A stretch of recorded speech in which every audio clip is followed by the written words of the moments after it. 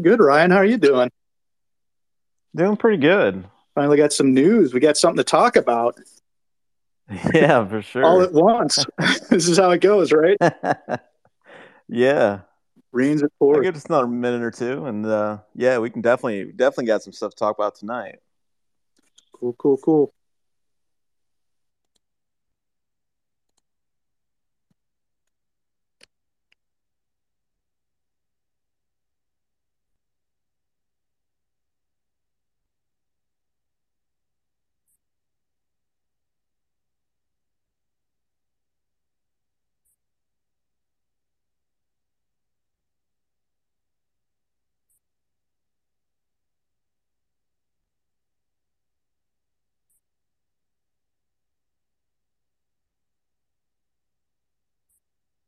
Hey Willie, how you doing tonight?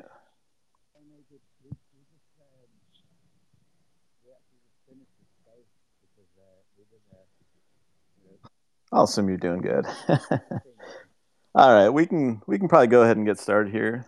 Got about 70 people here. I know there's some more people kind of straggling in, but man, what a day, right? I mean, hopefully everybody caught it and had a chance to read everything that was put out today. So, Margot Cleveland, I mean, hats off to her. She got the scoop of the century. I mean, right now I think it's really being underplayed and not covered enough because she came down with a scoop that it's going to blow up. It's going to be a big deal.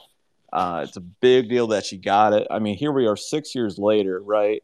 And 330 million Americans, apparently nobody, there's only such a small handful of people that are pursuing FOIAs and pursuing documents on this.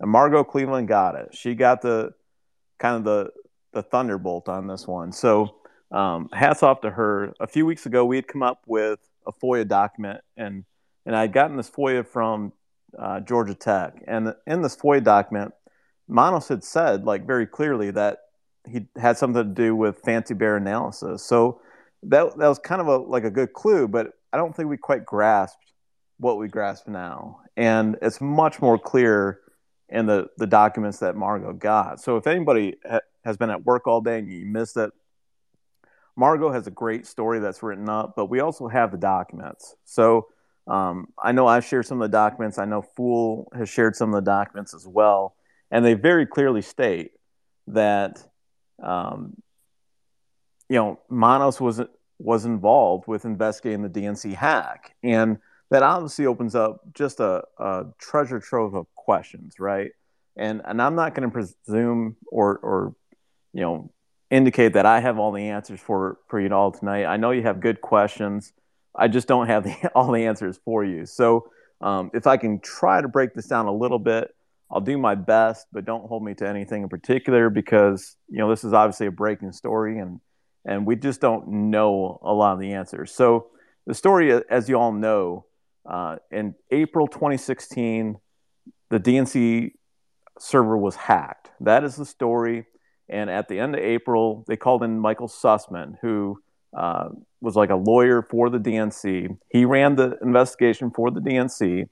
He contracted CrowdStrike. Now, Sussman was the client. It wasn't the DNC.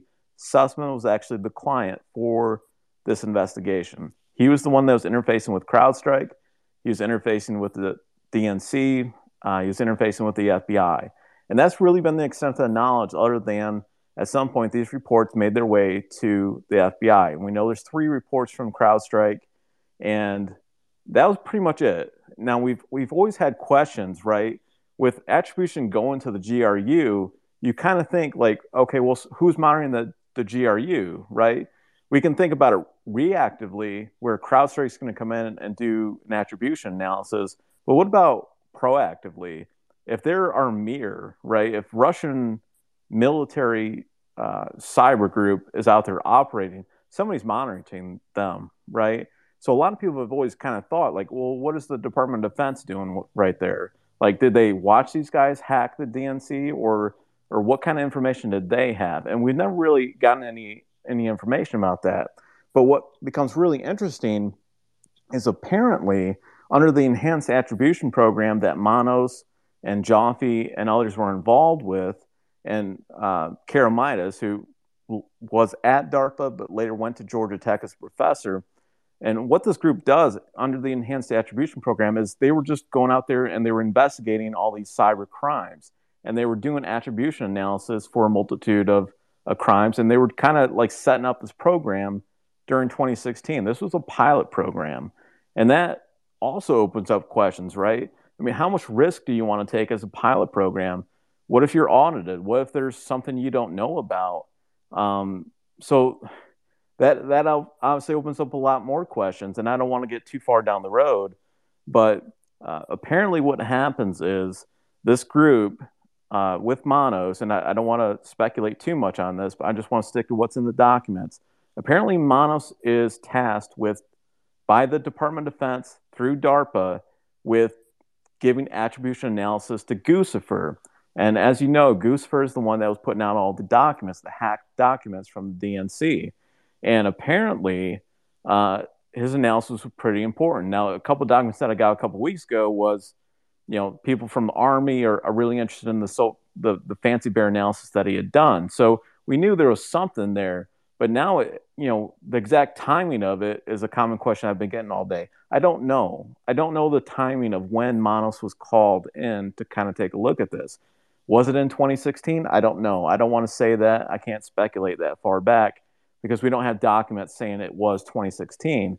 But we do have documents in 2018. And by April 2018, apparently they have done this analysis and they're starting to send it off to their contacts in the Department of Defense. And that becomes really interesting because it was about 5 months later that the Department of Defense started indicting these 12 GRU operatives for the DNC hacks. So there's more questions than I can answer tonight. Obviously, I don't want to speculate too much. I'd love to kind of just take it around the room, get some reaction. Maybe we can go a little bit further about a couple other pieces that I'm aware of. But MB, I don't know if you want to kick it off. I don't know if you have any reaction or Willie and King. I'll certainly invite you to speak. And Mansoor, I see you're here too. So yeah, kick it off, guys. I'd love to hear what you think. Sure. I think we got to give Ryan his props right now because he was the guy that put these FOIA requests in with Georgia Tech and did the heavy lifting and does not get enough credit. He's a humble guy, but I mean, he really did the heavy lifting on this stuff. So thanks for that. The other thing is that I really curious what else was going on with Georgia Tech, what else was going on with Monos, because like you said, this is really the tip of the iceberg. We've got a couple of emails that just are tantalizing and they don't tell us a whole lot about what actually happened, but where there's smoke, there's fire, something happened. And, again, we can speculate all kinds of things, but the other thing that I thought the last time we had this, that it was a little bit premature to dig into the DNC server hack. I kind of had a feeling like, it's too early. People are going to get, over the skis on it maybe, but nope, the timing was perfect because if you listen to the last spaces, we went really deep into this and explained, what we knew, and we're pretty careful about it. And it's really relevant right now. So hopefully y'all caught that. Okay, so Hey, Willie, I think your microphone's pretty quiet there. okay, so the attribution of so it's CrowdStrike attribution, the APT 2829 Cozy and Fancy Bear, and so this is all this like ops trust group. The thing that Joppy set up, so that he didn't set up, but he was part of it. So all the CrowdStrike, FireEye, whatever the other, I don't know. So there's a load of different companies, which are the McAfee, etc. So they're all part of this Ops Trust DNS, like sharing virus typey thing. And what I think we've seen today is that DARPA is involved. Um, so, Well, what I was don't know if we can make that connection right away. So what he's referencing, and people, if you haven't been following this for a couple weeks now, so a couple weeks ago, this story came out about Ops Trust, and what Ops Trust is a highly vetted community. It's like a secret forum for highly vetted security professionals, law enforcement professionals, apparently, that are involved in this like community, and you have to have somebody vouch for you to become a member. And they advertise this, right? So I'm not just making this up. You can go back to like the Wayback Machine, and it's opstrust.net, I believe.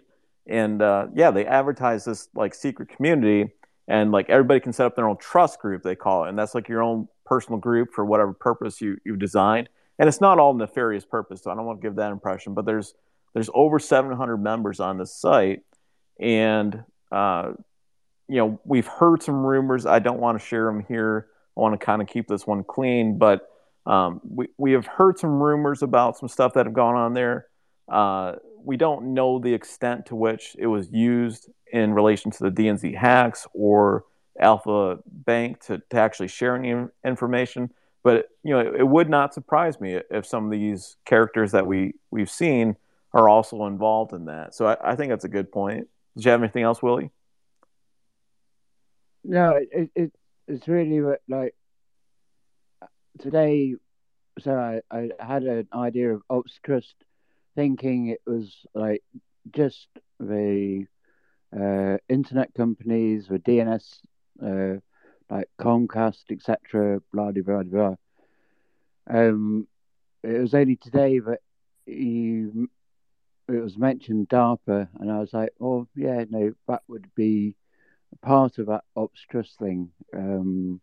I think Walkerfire was going to add some fire to that at some point, but I don't know if that's related, but it's something that I thought today. Yeah, that's interesting. We'll definitely keep that in mind, and I hope we get a little bit more information. I know there's some more stuff that is developing there. I can't preview it for anybody, obviously, but hopefully we do learn more. I think that's good to keep in mind as we kind of progress here, and we'll see what happens. So, yeah, I appreciate that, Mansoor. I don't know if you have some comments to share. I see Ships here, Ship King. If you guys want to jump in here, I think I sent you invites. I'd love to hear your thoughts. Obviously.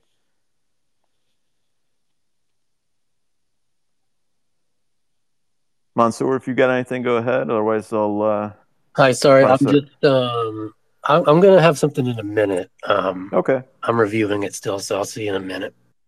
sounds good. Hey, I like it. one thing about just the Ops Trust got me thinking. Their community, it's a pretty, reasonably small community, pretty tight knit in the industry, and I think they all knew a lot. I think these were some really badly kept secrets because these guys don't seem like they're super, savvy about that kind of thing, and I suspect they gossip and chatter quite a bit. Um, I don't know if you guys saw, but ooh, am I echoing here? Sorry.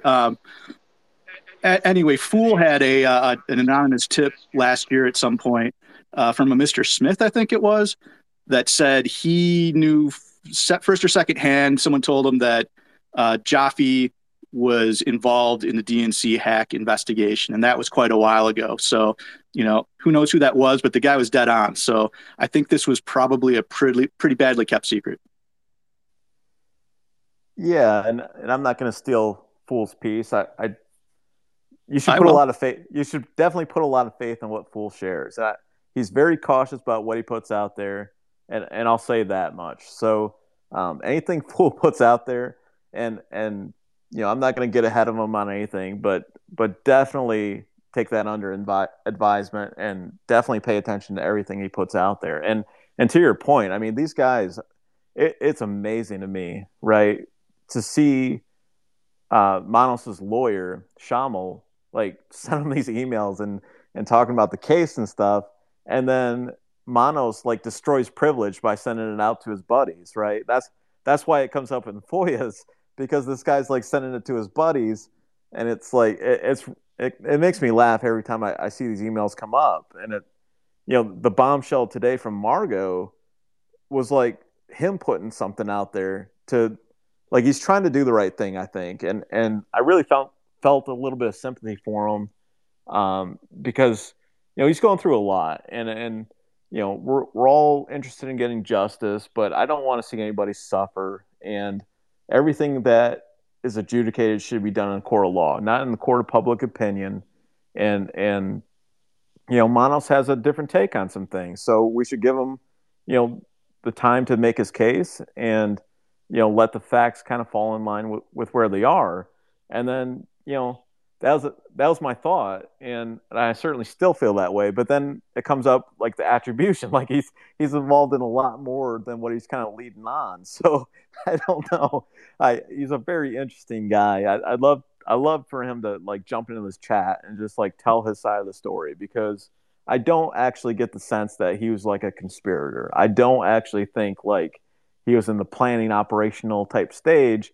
But you do have to ask, like, how much did he know, and how much should he have known? If he was looking at the attribution side, and then all of a sudden, like, he's being asked to look at the DNC or the Alpha Bank pings and stuff, it's like, come on, dude. Like, you can't really plead ignorance to this. You know something's going on here. So we'll see. But I think it's a very repetitive Greek name, like Manos. I forget his surname, but it's repetitive, like Papadopoulos.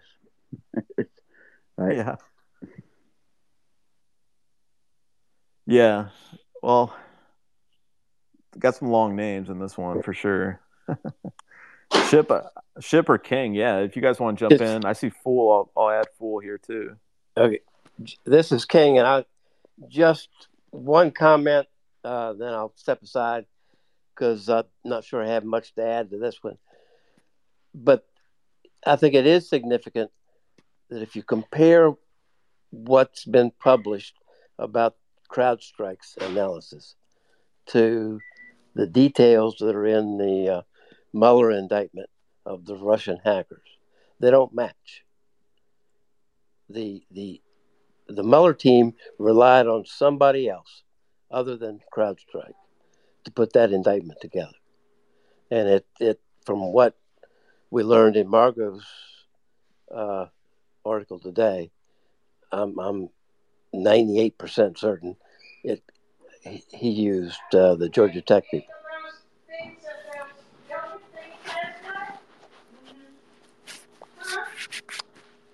Anybody reach the same conclusion?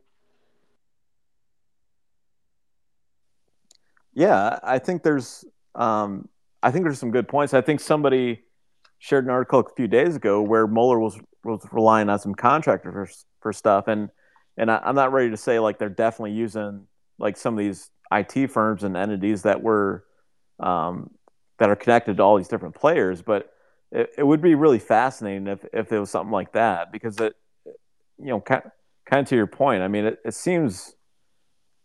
I guess there seems like there's more there, but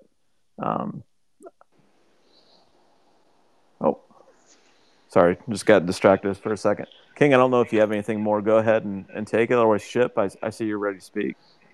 Yeah, there is a I've asked about this a couple of times over the years, and I can't remember the name of the program, but there is an FBI program that exists that is semi-formal arrangements between cyber squads and private industry, and it's really designed just to leverage sometimes the greater technical ability that exists in private industry than the FBI cyber squads can necessarily bring to bear on a problem. It's semi-formal. There is a program that exists where it's documented. But it's on kind of a case-by-case, as-needed basis. Sometimes these the private industry company is just a pointer. It's just a tipster. Sometimes they're leveraged to specifically asked to do a certain thing. And this is not a big secret.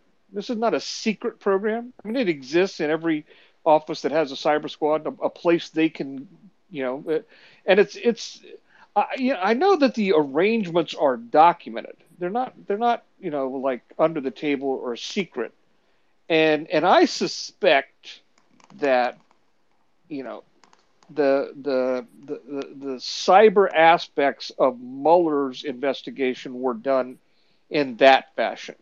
With established FBI tech people assigned to the Mueller special counsel because Mueller used FBI personnel. And then they worked with, a higher level of expertise in the private sector to generate, the two main indictments that focused on Russian activities. Now, I mean, I could go back. It's probably. I mean, I wasn't writing at Red State then, so it had to be a long time before that. Might have been like at Paterico or something. But I wrote some very, very critical analysis of those two long Mueller indictments, basically from the standpoint that, Mueller could put anything in those he wanted. Those did not have to be based upon any substantial evidence because they knew when they brought them, or they expected when they brought them, neither one of them would ever have a defendant that actually turned up in court and asked for the discovery or tested the strength of the indictments. You can say whatever you want in an indictment. You can feed information to a grand jury, and then the prosecutor writes the indictment. I mean, I hope nobody's under the illusion that grand juries actually write indictments. The prosecutors write the indictments. So the prosecutors in the SCO, Mueller's SCO, could sit at the computer and write the indictment to say whatever they wanted to say, put source material into the grand jury testimony that's consistent with that, however thin it might be, and then trot it out into the media in a big press conference because you put it all in a public document without the expectation of ever having to prove it. Because, well, if you indict 12 or 14 or however many GRU officers and you name them and you make it a public filing, you're never going to catch them. They're never going to leave Russia and walk to a country where they might be indicted or they might be arrested and extradited. So it might have been the Georgia Tech researchers, as I think King just mentioned, that Mueller leveraged but well, I guess if they looked at as Margot's piece today says, Georgia Tech was asked to look at Guccifer 2.0. At least that. That's what the one memo she's got says. But who knows what else they were asked to look at? That's sort of every time you get one of these threads, one of these strings that you can pull on from a line and an email like she found, and I would point out again the point that I've made on Twitter many times. It's like Durham's so far ahead of the rest of us. You guys just can't. These are questions he was asking this guy months ago in the grand jury. He's already looking at the DNC hack, and so who knows where else he's gone at this point. The one thing I'm surprised at is we don't have more leaks into the media, not from Durham, but from the people that are being questioned and their lawyers. They can say anything they want. There's no secrecy surrounding, what a special counsel asks you. They can talk and leak and say anything they want to anybody they want, any member of the media they want. It can end up in the press. So I've always been a little bit surprised that Durham's interests have been as well concealed as they have been, given that anybody who's asked questions could go public with what they were asked about. I think that's such a great point, Ship. I mean, you made several great points there.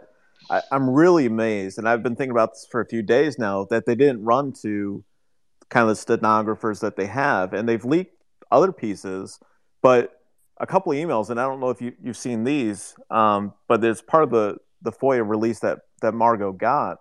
Manos was like terrified of being tied to the attribution. He wasn't concerned about the Alpha Comms channel. He was terrified what would happen if the public found out that he had a role in the attribution of the DNC hack. And that's what he was concerned about, and that's what he was expressing to the administration at Georgia Tech. He wanted extra security in advance of that, and that was in June 2020, I believe. So another piece that we got, and there's a few other emails, and there's some stuff that hasn't been released yet that I'm kind of sandbagging on, but there's some other emails from that same time period where it's really clear. We have some emails from June 2020, but they're referencing conversations that go back months at that point. So in my opinion, this goes back into late 2019 that Durham's had this. And to think about that, I mean, Durham's had this for a couple of years, and this might actually be why Durham publicly disagreed with Horowitz. He literally might have had this by that point. So that's pretty amazing to think about too. Well, and that time frame is interesting because there was never any firsthand information. But remember, everybody, there was speculation he was going to act in August 2020. At least 90 days prior to the election. That's sort of like an unwritten benchmark in DOJ is if you're going to take enforcement action that might have some impact on an election, you don't do it inside 90 days. So people were looking at that August window. Durham's going to act. But August 2020 was 5 months into COVID. And so now you just gave the time frame here for some emails as June 2020, right? So we know Durham was active at that point. But what happened, and this is what people, I think, just who've not been involved in this process don't appreciate, is, Durham is largely interviewing people and then putting them into the grand jury. And when you want to interview somebody that's got a lawyer and you've got agents involved and prosecutors, it's mind-numbing and it causes you to want to pull your hair out to schedule this kind of stuff because everybody's calendars have to be. You can't just tell somebody to show up on a particular day with their lawyer if the lawyer's not available. And if it's kind of you could subpoena somebody to the grand jury, but you don't always want to do that. You want to maybe have a little more cordial relationship trying to draw out information. The person may not ultimately be a target, like these Georgia Tech researchers. Durham's approach to them might have been, look, we're not targeting you. You were operating under a contract. We just want to know what happened, who told you what to do, what information you were given, what you did with it. Well, you got to schedule those things. And then, remember, you had all the travel restrictions and the, 6 weeks to, or whatever it was, 2 weeks to flatten the curve and all that kind of crap. And Durham's ability to have those meetings and do those interviews face to face, before the grand era of Zoom really kicked in, it just ground to a halt during the summer of 2020. Then in August and September, now you're into the election season. And that's just never going to go fast. And Durham is by reputation methodical, in the extreme anyway. Yeah, like I said, I mean, he was reaching out in June 2020, referencing conversations going backwards, but it was July 15th, 2021 before Manos was put in a grand jury. So it was a full year. It was over a year later before Manos was really forced to testify because he did refuse initially those interview requests. Yeah, well, there were a lot of districts that had shut down grand juries for a period of several months. You weren't having 25 people meet in a room during, at the height of the initial COVID mania from April to September or October. 25 people could meet on the street and protest, the death of George Floyd, but you couldn't have 25 people meet in a room to hear evidence of, criminal activity. And there were a lot of districts that shut down their grand juries. They didn't do any grand jury proceedings the entire summer of 2020.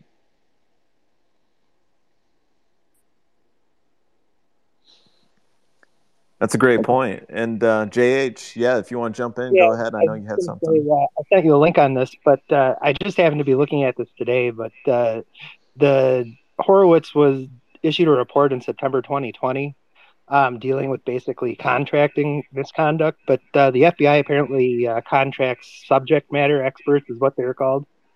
And there's this company, Tuva LLC, that generated a big report. And they got like $60 million from December of 2015 was when they were first contracted. That date kind of stuck out a little bit. But all the way through like 2019, they, basically getting contracts as subject matter experts when they didn't seem to be doing a whole lot of work or being conducted with a whole lot of oversight. And I'm kind of wondering if it's related somehow.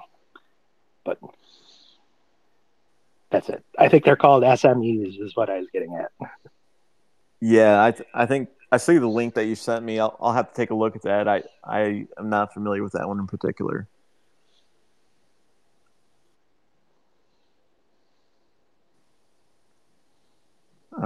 I see we have a bunch of questions. Does anybody have anything else they want to kind of get into, though?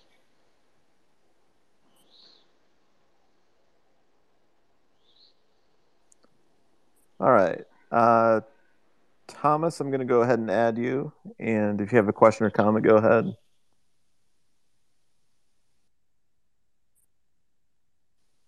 Oops. Looks like there was an error.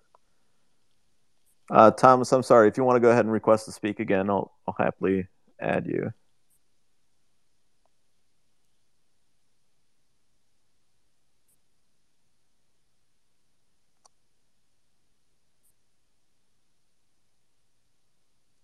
Well, I think we lost him. Mansoor, I think you had a comment you wanted to get into, or you had some more time? I'm just getting sidetracked on Marcy Wheeler right now. She is talking about some idea that, like, with respect to the CrowdStrike server issue, DNC, etc. She's talking about, like, she's making a claim that there's multiple servers, and specifically AWS or staging servers, that, let me see what she's saying here, that she's saying that FBI actually did see this data, and like it's like actually the reverse of what the story that we're normally told. She's saying that there are these other servers, staging servers or AWS, and that FBI actually did, quote, seize them, and or they provide, like FBI provided that data to Henry, which he never even had hands on. And I'm just throwing this out there. I'm currently doing like the research on this because I never even heard this before, but just wanted to throw that out there as kind of like a wrench in the wheel, to see if anybody else knows about that or has any thoughts on that. Check out Yared Tamim's testimony. I think it was to the House, but he was basically the IT guy at the DNC. And he was, in his testimony, he said he turned over logs, but I didn't see anything about actually handing over like full server images or full servers. So I'm sure the DNC does have a bunch of servers, but server is kind of a generic term for all sorts of different things, I guess. Right. Yeah, I don't see that she's actually citing like source documents or anything. No, I am not, like I said, I'm currently I'm currently climbing through like every mention that she's ever made of this back to 2019, and I don't see citation like anywhere. But I will I'll send over the links to some people. But yeah. Source documents. Marcy Weaver's got no need for source documents. You can go down so many rabbit holes reading crap she writes. I recommend that. I can't even go on her site. I can't even go on her site. It gives me a headache. I completely agree. I actually tried to read her blog a few times because she gets so much play. I mean, for Christ's sake, who was it? Susan fucking Hennessy was like citing her and reaching out to her as a source, like an authoritative source on stuff. So I'm like, Jesus Christ, I guess I have to read this lady now. And you're right. It's impossible to read. It's impossible to conversate with her. So yeah, I'm probably just wasting my damn time here. Sorry. No, I'd find another hobby. Yeah, they're citing her for her legal takes, which is outstanding. I'm sure you guys really love that. It's unbelievable. I I, think she's just I blocked her. I just blocked her. I just can't deal with crazy. I can't recommend enough. Go look at Margot Cleveland's thread where she's responding to Marcy. She slaps her down so hard, I think her teeth are still chattering. It's amazing. Yeah, absolutely. Margot crushes her. You know what's kind of funny is like, so when I run like a Twitter search on this AWS server theory that she's been talking about, this goes clear back to like 2019. And what's funny is like Twitter stacks the results like chronologically, right? So if you scroll all the way down to this shit that she was talking about in 2019, it's funny because her account has like very little traction back then. But then like the likes and like the stuff, like the likes and the replies to her tweets. But as you go through like 2021 and as she's pumping out more like disinfo for the Mueller crowd, her account just like effing explodes. So again, sorry, I'm probably just wasting everyone's time here. I'm really sorry. No, you're fine. I don't want to go down the rabbit hole too far with Marcy there. That's I don't think that's going to be a productive use of our time. I'll respect her. I mean, she wants to put in FOIAs and kind of put out stuff. I'll do that. I think I was reading her Wikipedia page one time, and it was like talking about her ability to navigate legal dockets and like do analysis and stuff. And I just can't get there anymore with her. So, yeah, I think it's probably good practice to block her. I would not take her seriously. I don't think it's really worth taking up too much time to even like covered like her takes. Like it's really good to get a diverse set of opinions and like get that brainstorming going on, but we can kind of skip her for a while and just see, if she kind of comes around on some stuff. So okay. I just got one real quick anecdote about her though. So yeah, a couple of years ago, I mean, I was spending some time trying to slice and dicing her legal stuff because it was just stupid, and she blocked me. So all right, fine. She blocked me. I couldn't read her anymore. I could set up a second account if I wanted to see, but it wasn't worth the trouble because it's also asinine. Lo and behold, about 3 months ago, I'm suddenly unblocked because she's now starting in on my representation of J6 defendants. So she unblocked me so that she could read me when I became a J6 defense counsel. So now she refers to me from time to time, connected to one case or another. I can't believe the way she goes into personal attacks on people, and she tries to twist things around and like make people seem like they're incompetent just because she doesn't agree with them, and I don't really appreciate that about her at all because I see Ryan, she gave you actually sort of a shout out today. I think it was today or yesterday. She mentioned the Sleuths Corner, and she's infuriated. Yeah, she was going off for a while, so we'll see. She's kind of like hinted I think she's been in here. I think one of our sessions, not last session I won for that, but 3 or 4 sessions ago, I saw her. I saw her as a listener. Really? Yeah.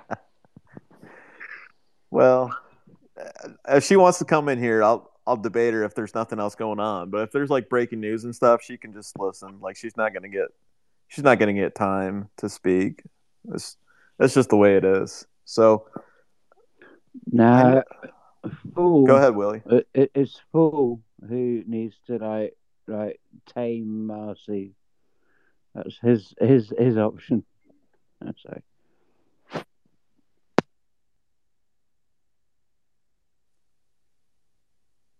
Sorry, Willie. I think it cut out there pretty bad. Thomas, I see you're back. I don't know if you have something. There is one more topic I wanted to cover. I'm kind of waiting for Fool to come here because it's kind of cool, and Fool knows a lot more about it. It's related to the Hal Martin case, and we have a couple emails, and I wanted to get Fool's take, and I know he'll be jumping in at some point here. But Thomas, if you want to go ahead, and then Mitt, I see you're around. I'll cue you in second.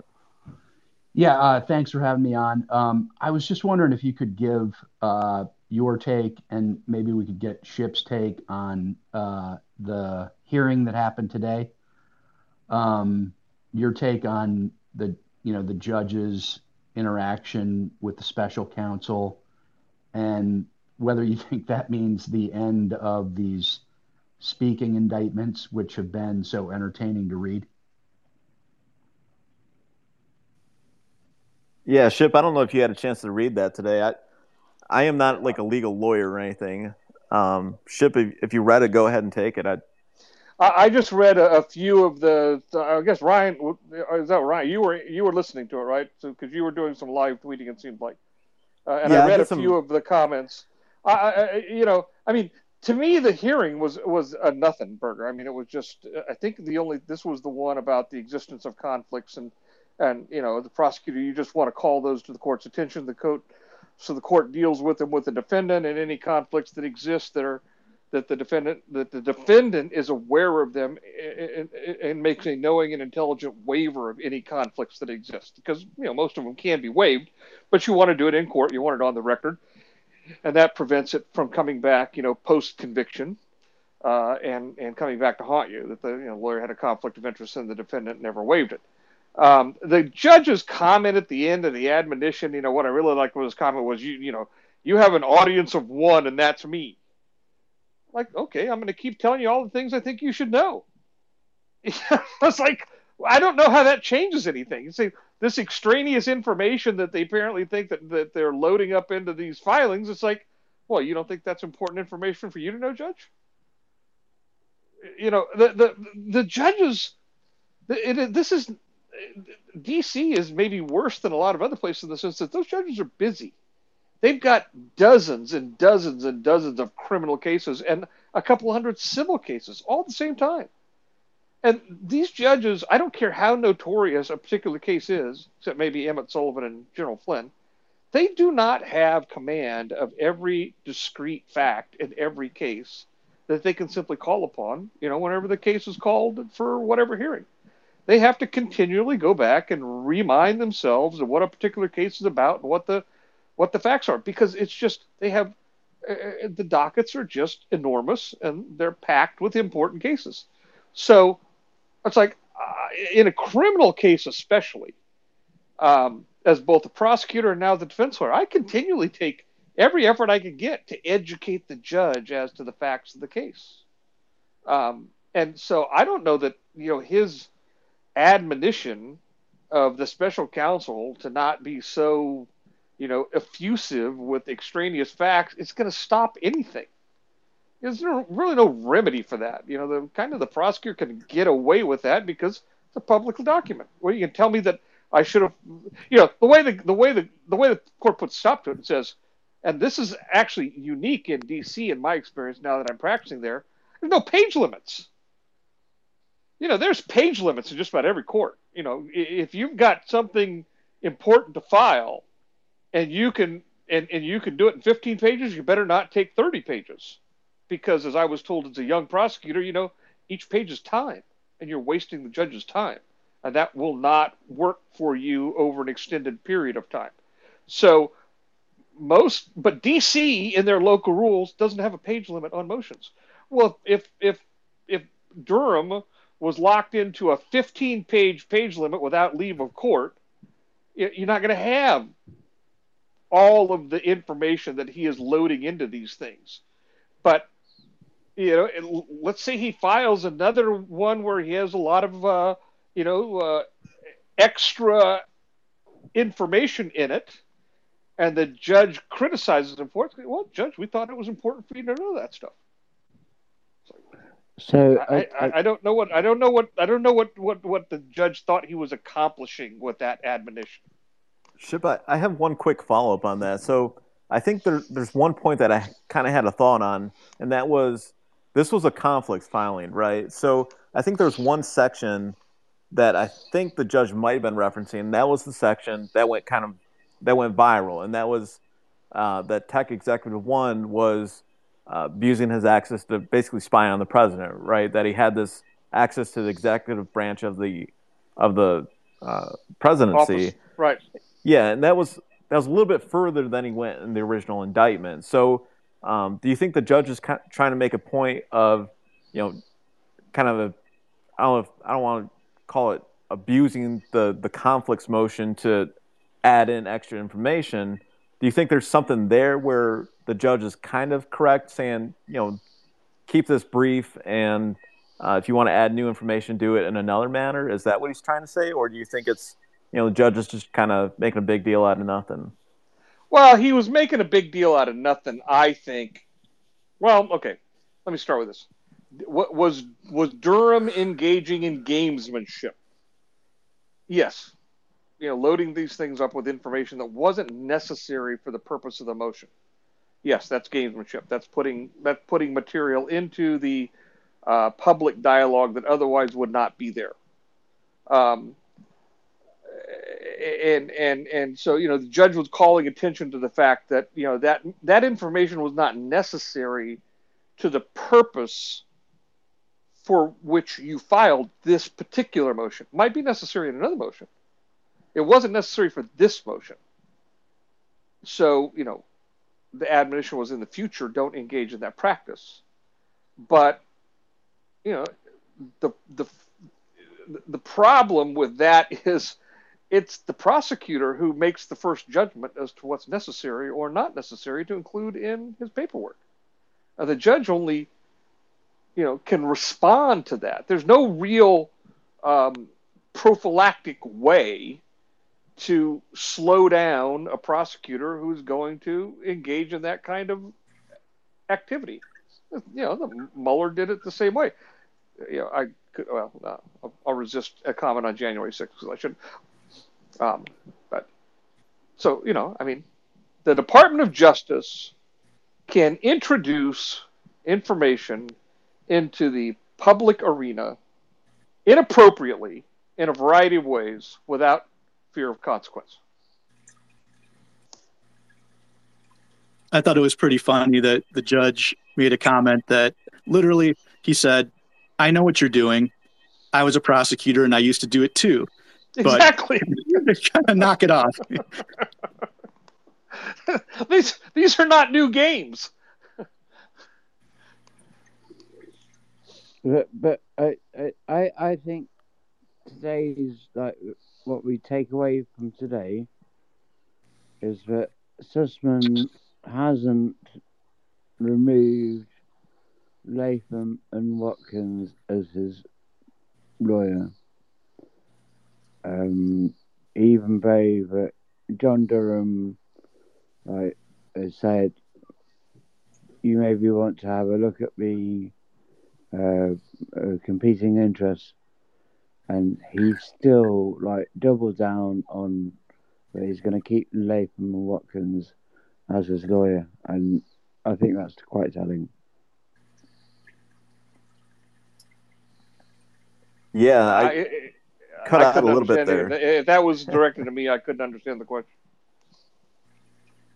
Yeah, sorry, Will. You broke up pretty bad there. Yeah, no, I'm sorry. I'm just saying that it's like Sussman at the end of today still retains Latham and Watkins. He's not got rid of them. Yeah, Ship, I don't know if you have any thoughts on that. I mean, the conflicts motion, Sussman just kind of waived all the conflicts. I don't know if you had time to kind of read it with everything that's been going on. I mean, were there any conflicts that stood out to you if you did get a chance to read it? And this is this is kind of this is a problem without a meaningful solution. Latham and Watkins is a huge firm. There's like 2,000 lawyers in that firm. They've got 50 offices all over the world. Sussman wants to have Latham and Watkins. It's just not a circumstance where you can tell a criminal defendant that you have to go pick a law firm that doesn't have anybody anywhere in the law firm that ever had anything to do with some other aspect that might be implicated in this case. The defendant has the right to counsel of his choice. And if conflicts exist with that solution, then the remedy is to bring the defendant and the lawyers in the office and say, here are the conflicts. Do you understand the possible consequences of those conflicts? And are you,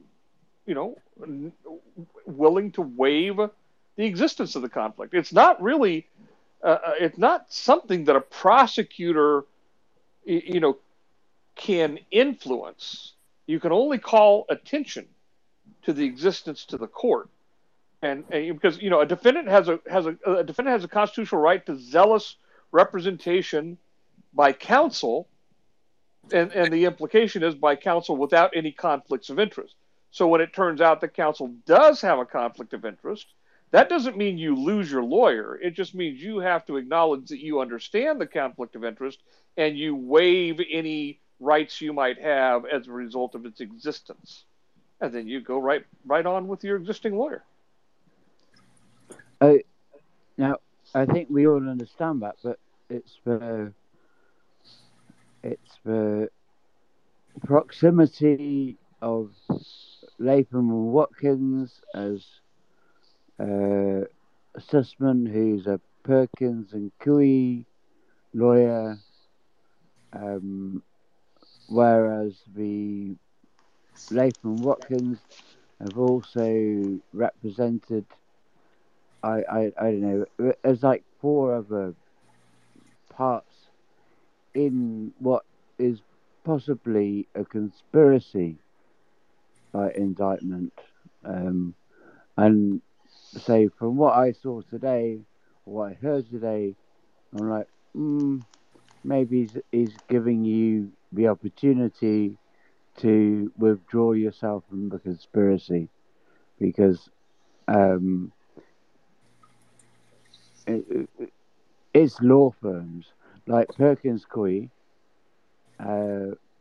is a Sussman suspect. Mark Elias is in there, and then you got to ask your questions about Latham Watkins and all their various representations of the DNC, the whatever. I think when Durham did this today, he's basically saying, well, you can carry on with these lawyers, with your Clinton lawyers, or you can take a plea deal. Anyway. Well, I think Durham's just getting it on the record, right? I mean, if something actually does come up later on and there's really a serious issue, then at least Durham brought it to the court's attention, and it's in the record. So I think Durham's just covering the bases and doing it by the playbook. Glenn, I see your speaker. If you want to jump in, I don't know if you have a question or a comment, but go ahead. Hey, yeah, thanks for allowing me. Although the topic I was going to ask or speak about ran by pretty quick, right? When I joined in, it was the DNC server. So if you want me to beg off of that and wait, I will. No, absolutely. We can definitely go back to the DNC server. I mean, that's kind of the real bombshell of the day. So absolutely, if you want to go back to that, we can. So yeah, there's something that's always tugged at me, and you battle it back and forth as you hear different comments from different people online and the great research that everybody's doing in the server itself, the actual server, the DNC server that was supposedly hacked, or wherever that actual machine that the information came from, as opposed to these AWS servers or extraneous servers, other servers that were imaged and the images were given, or logs, and that's what the FBI looked at and then accepted the interpretations of those from CrowdStrike because they'd used CrowdStrike before. And I get all that, and I get what people are saying, but doesn't the whole argument become a moot point when you look at the testimony from Henry inside Hipsy under oath? When someone, I can't even remember who it was, that nails him down and pressed him hard enough, which normally doesn't happen, but in this situation it did, kept pressing him hard enough that he finally had to say, no, we have no evidence, and we've seen no evidence that there was any exfiltration from the server. There is, however, evidence that it was being prepared to be exfiltrated, or it was able to be exfiltrated, but the actual exfiltration of information never took place. So doesn't that quash everything else after that about whether the FBI got to see the actual server, or was it images, or was it interpreted logs?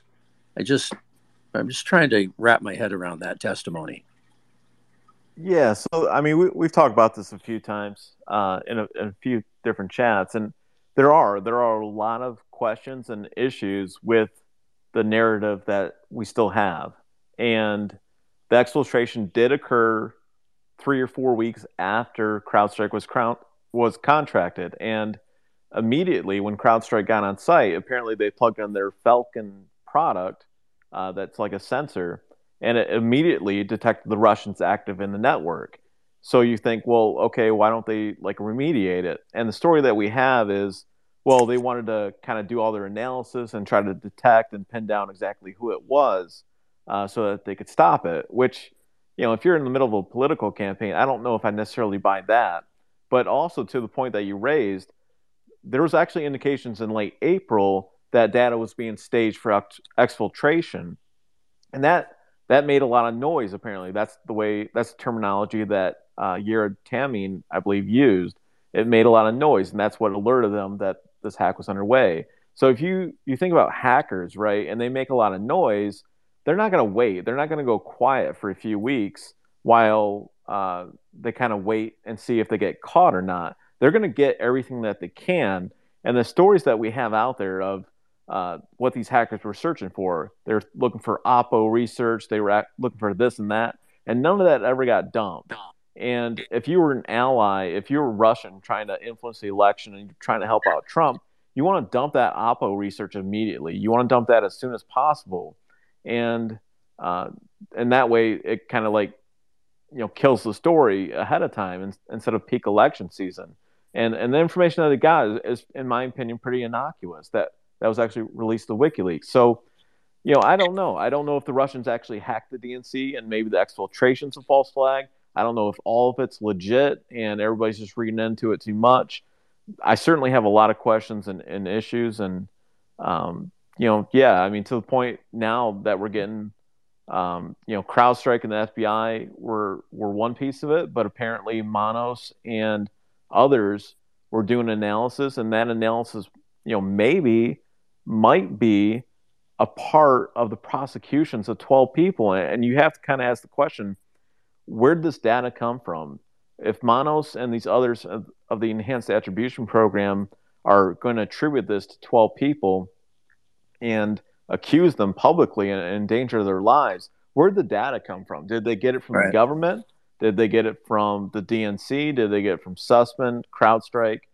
And that's really like what I was hoping to see today, and what I hope to see grow out of this is people start asking questions, and we need more than John Durham kind of looking into this. This would be great for to bring in 40 or 50 witnesses, or start sending out congressional subpoenas and start looking at like who had what and who knew what. And yeah, so I mean, like I said, we've talked about this a lot. I don't know if I have a new take on it, but yeah, it's a good question, and certainly something we're still looking for. There was an interesting side story going on right at the same time all of this was happening, and CrowdStrike was being held up as this on a pedestal as this really an unbelievable software security firm, and to prevent hacking and to detect hacking, and there's on and on about how amazing CrowdStrike was, right?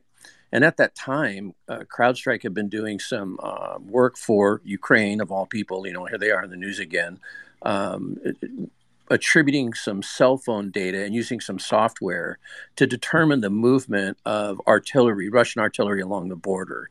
And they were showing how they had shown that the Russians, their troop movements and their artillery movements, and through this unbelievable software that they had obtained and used and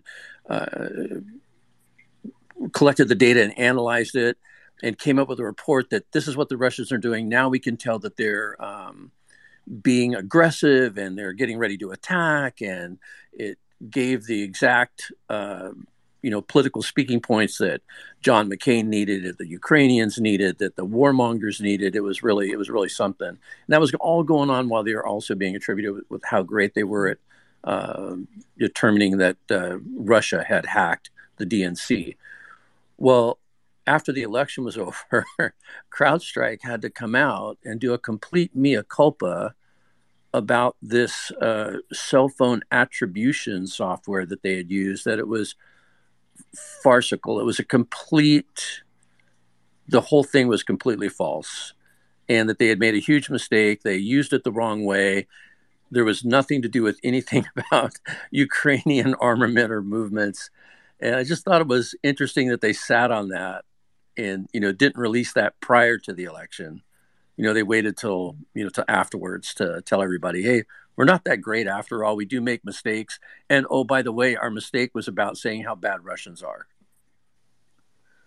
Yeah, and I haven't necessarily looked at that in a while. I don't remember if it was I don't remember it being a cell phone attribution thing. There was something related to the artillery systems in Ukraine that they were saying, and this was Al Perovich on TV, and there's plenty of interviews of this, where he was saying like it was like using the same code or using the same sources and methods as the people that hacked the DNC. And it's really ridiculous, and it really never stood up really well. But like that was what he was using to kind of pin it on Russia. And it's really the only time in history where a victim, in this case the DNC, who was anonymously attacked, got to basically choose who attacked them, and they got to hire everybody, and basically they got to pin it on Russia without the government really being involved. The government really didn't start getting data until right around the time or just after the DNC was pushing this out into the press. And that's one of the more amazing pieces of this is the geopolitical implications of attributing this to Russia was pretty much left up to the DNC and CrowdStrike, because they went out and pushed this report out there, and the immediate reporting and kickbacks on like that June 14th initial articles was like the government actually isn't all that sure about this. And then immediately within a couple of days, it was like, yeah, government actually is pretty sure about this. And that was really, there are some pieces and there's some examples out there if anybody wants to pull them up and do a couple Twitter threads on it, because it's really weird and it doesn't sit well with me. But again, like I'm not saying everything's a false flag and everything's wrong. I'm just saying, 6 years later, I'm still not satisfied. I still need somebody to prove to me it was the Russians. Yeah, it's like a bank holding the FBI outside the building and saying, hey, we're doing our own investigation on that robbery that just happened, and we've got our own team. We'll give you all the info in a little while. Oh, hey, it turns out it was our competitor down the street. They robbed us. Let me bring up one point. Okay, so either way you answer this question has problems. Did the FBI know that Georgia Tech is conducting some sort of parallel investigation? Because if they did know, James Comey's up in front of Congress. This never comes up. He never brings this up. As far as we know, we've never heard of it. If they didn't know, why does the FBI not know that Georgia Tech is conducting an investigation on Russia hacking into the DNC? Well, I think, so if you read some of the emails, I don't know if we actually released these or where they are, but the Department of Defense tasked Manos and this group to look at these hacks. And you start thinking about that when they did that. I don't want to speculate too much, but it's like there's certain people in the intelligence community that are going to be responsible for accumulating all the different pieces of information that they have. And did they know this? Did they start doing this when they compiled the ICA report? That might be pretty interesting if they were looking at that with the ICA. And then, somebody there, like that's where the crossover might be, to your point. Like, did the FBI know what the Department of Defense was doing? Well, I don't know about that, but somebody is going to be pulling information from both of those pieces by the time the ICA is being compiled. I mean, it's a counterintelligence case as much as anything, and the FBI should have. I mean, okay, the left hand doesn't know what the right hand's doing half the time in government, but this was supposed, this was a big deal. This was all hands on deck situation. Apparently it was, the greatest international incident of the last 50 years or whatever, however they want to describe it. I'd like to know the answer to that question. What did the FBI know and when did they know it? Or maybe they didn't know anything, and that's interesting too. Yeah, I mean, to your point, I mean, they're doing this huge counterintelligence investigation. They're going down, Russiagate. They're running down, Mueller's kicking off. So if somebody didn't know, that's almost just as interesting, because if the Department of Defense has all this information and they're just withholding it, that doesn't sound right. So, it obviously raises a lot of questions, as you're pointing out. Well, the FBI always falls back to the same thing that, hey, we told the DNC, we came to them, they just didn't want any help from us. In the spring of 16, and then even earlier than that, they list the number of times that they went to the DNC and notified them that, hey, you've got some issues, some stuff's happening. Do you want us to come in? Right? That's always their excuse. Oh, and then after that, we just went away and didn't look at it anymore. Yeah, and there's stories about the DNC doing upgrades to their firewall, and apparently they did some type of patch like a week or two before they were hacked. So doesn't speak well to their cybersecurity firms and contractors. And Fool Nelson, I see you're here. I don't know if you want to jump in and start speaking. I wanted to kind of ask you, or at least talk about we're talking about the DNC servers, and kind of talking about the emails from Margot and everything. I know we have the email that references Hal Martin. I don't know if you want to kind of talk about that. That might be a little bit interesting, or just your reaction in general, anything you want to talk about.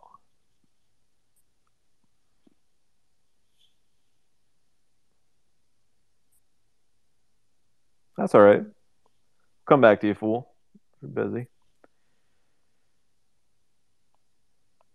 Let's see. Anybody else have anything? Or I might take a few questions if anybody wants to request to speak.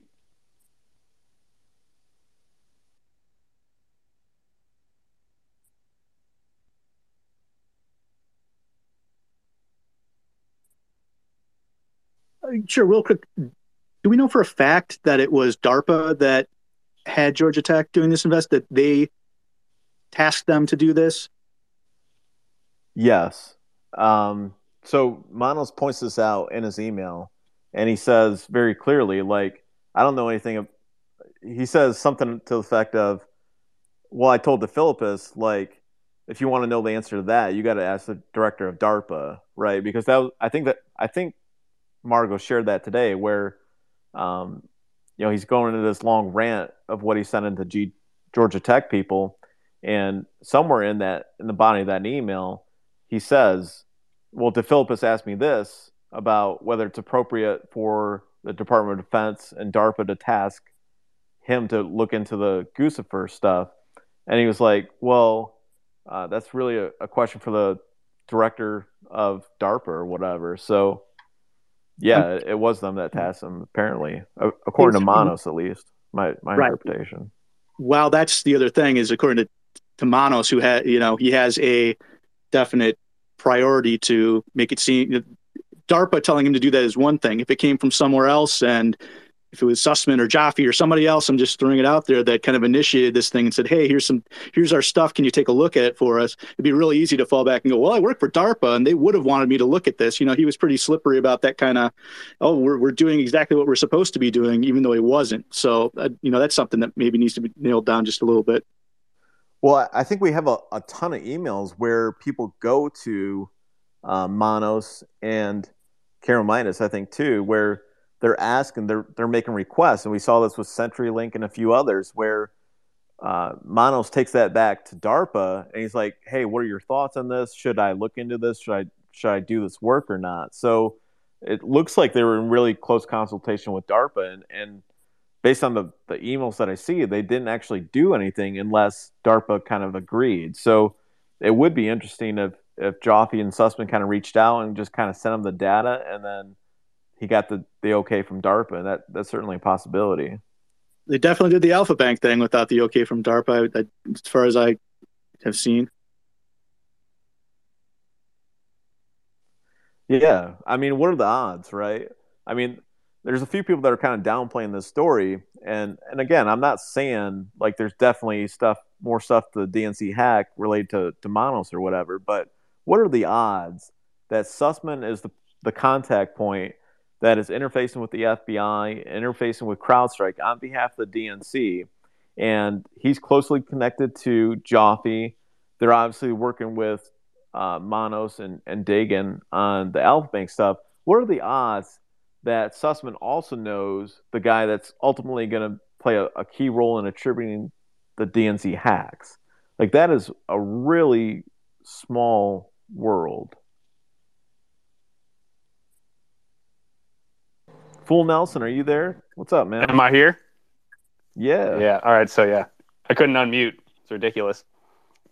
All right. So, what was your question again? I had something to say, but then I got flustered because I couldn't freaking unmute this freaking thing.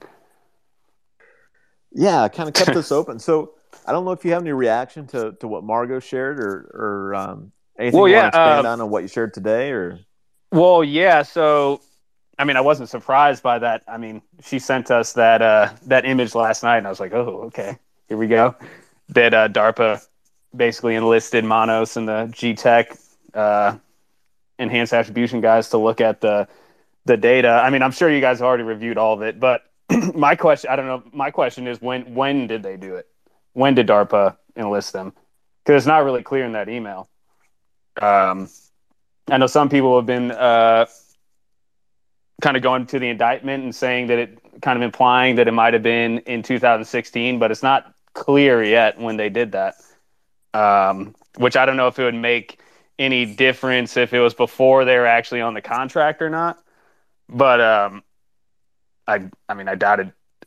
I don't. Well, I mean, it kind of depends on what data. I would imagine what they were getting, but I mean, they're still getting Executive Office of the President data. So, but that's my main interest of that. And moving forward, I mean, there's no evidence yet that I guess Joffe was involved in that little operation there, that attribution project, but I'm sure he was. I mean, that's kind of where I think where it's going next. Like, what was Sussman's role potentially in giving up the data and stuff like that? But you said something about Hal Martin. I mean, my only comment about that is that just in relation to Mueller, I guess, that there's definitely precedence for Manos being in direct contact with DOJ people that were prosecuting Manos. And Walk of Fire had that some of those images from the docket, some of those filings about the information they would have to give up through discovery was like I forgot the words exactly for it, but it was interesting or something like that, or new and complicated to how they can give it up, which means it was probably like private data that they were getting, and then can they give that up in discovery, etc. But going back to that, it's interesting because I mean, I saw somebody had like a Marcy tweet up there, and Marcy obviously went to Mueller, I guess, or the DOJ at least, to give some information about somebody she thought was involved with the DNC hack, Goosefer 2.0, et cetera, but also with the shadow brokers. And that's what kind of made her go to the Mueller team or to the DOJ in the first place, is because after WannaCry came out, she said she thought she had to go over there, which she said she didn't meet with Mueller. She met with a lawyer in the National Security Division and some FBI agents investigating cybercrime. And I'm wondering, because they say like the case number 2 in that Hal Martin story, or in that Hal Martin email between Manos and the guys prosecuting him, it says case number 2, and I don't know what case number 1 is, but I'm wondering if it's potentially Goosefer 2. But and I'm also wondering if Marcy went to that David Aaron in the National Security Division who was prosecuting Hal Martin. If they sent her, since she was like worried about shadow brokers and Goosefer 2, because she thought this guy might have been involved in both. So I'm wondering if they sent her to these Hal Martin prosecutors, or she also kind of insinuated it could have been this Ryan Dickey, who became, once they started investigating, I think Jeannie Rhee, like in 2018, started wanting investigating the hack and attribute it to the GRU agents, and eventually indict him. So I'm not sure if she went to him or to Aaron. I could probably ask her, but it seems like she kind of has like some insight. She's kind of freaking out about this insight into who was working on that attribution. So I'm interested to see who she met with, because I mean, I got on Truth for like a little bit, but me and Walkafire have been looking at this. She's also like said there's this forensic tie between the Shadow Brokers and Goose for Two. So that's why she went to FBI, because she wanted to talk about Goose for Two and the Shadow Brokers. So I'm wondering if she went to the Hal Martin team. And that could, I mean, they could not be connected at all, but that was her theory. But otherwise, it was a pretty cool little email that popped up yesterday, which basically, like you're probably saying, I don't know what you guys have been saying already. It doesn't mean anything. Like, I have no problem with DARPA sharing with Georgia Tech. It just, perception wise, it's like, oh, these guys were given, the Trump, the alpha data, DNS data. He reviewed that, and then he gets on this attribution project, and Jaffe probably was involved, because I know Jaffe was emailing back and forth with Angelos, Karamitas, and Manos. So I think he has something to do with it. I'd be shocked if he didn't have something to do with this, but you never know. Yeah, those are my thoughts. I also wanted to ask Ship. One of Gucci 2 Henry wanted to ask, like, why D. Philippus might be asking you those questions. I'm sure he's probably already went over it, but I missed the first half because I was playing basketball. Sorry. Asking which questions? Oh, like we did kind of go through that. Yeah, so I mean, like, just why would I mean, I would have to read the statement again, but why, as an investigator, would he ask those questions? Maybe if he wasn't investigating them or something like that. I would have to pull up Gucci 2 Henry's questions. But I figure it's just normal for investigators just to ask them anything that's related. But don't know. I guess Ship's right there. I could ask. Are you talking about the emails? Yeah, I'm talking about the emails. Or okay. Yeah, I'm just wondering why, if I guess the hack wasn't in their purview, why would he even ask about it? Or if they weren't even curious about it, why would he even ask about it as an investigator? Yeah, it sounds like Durham's got something, right? I mean, if Durham was satisfied with all the conclusions, but it also doesn't seem like he would. You also see, like, Marcy was complaining about that is Margot concerned that D. Philippus was asking Manos about that? And I mean, it could be just normal. I don't know. I've never been interviewed by a FBI agent or prosecutor, so it could just asking random questions just to see what's going on. But I would have to ask a prosecutor, and there's one right there, but I don't know if Ship's still weighing in on anything. Hi, Ship. No, he's not there. Okay. Yeah, I mean, you obviously had a lot of good points there, and I'll definitely turn it back to Ship here. But yeah, absolutely. Awesome. Of course, you always have good points. Awesome.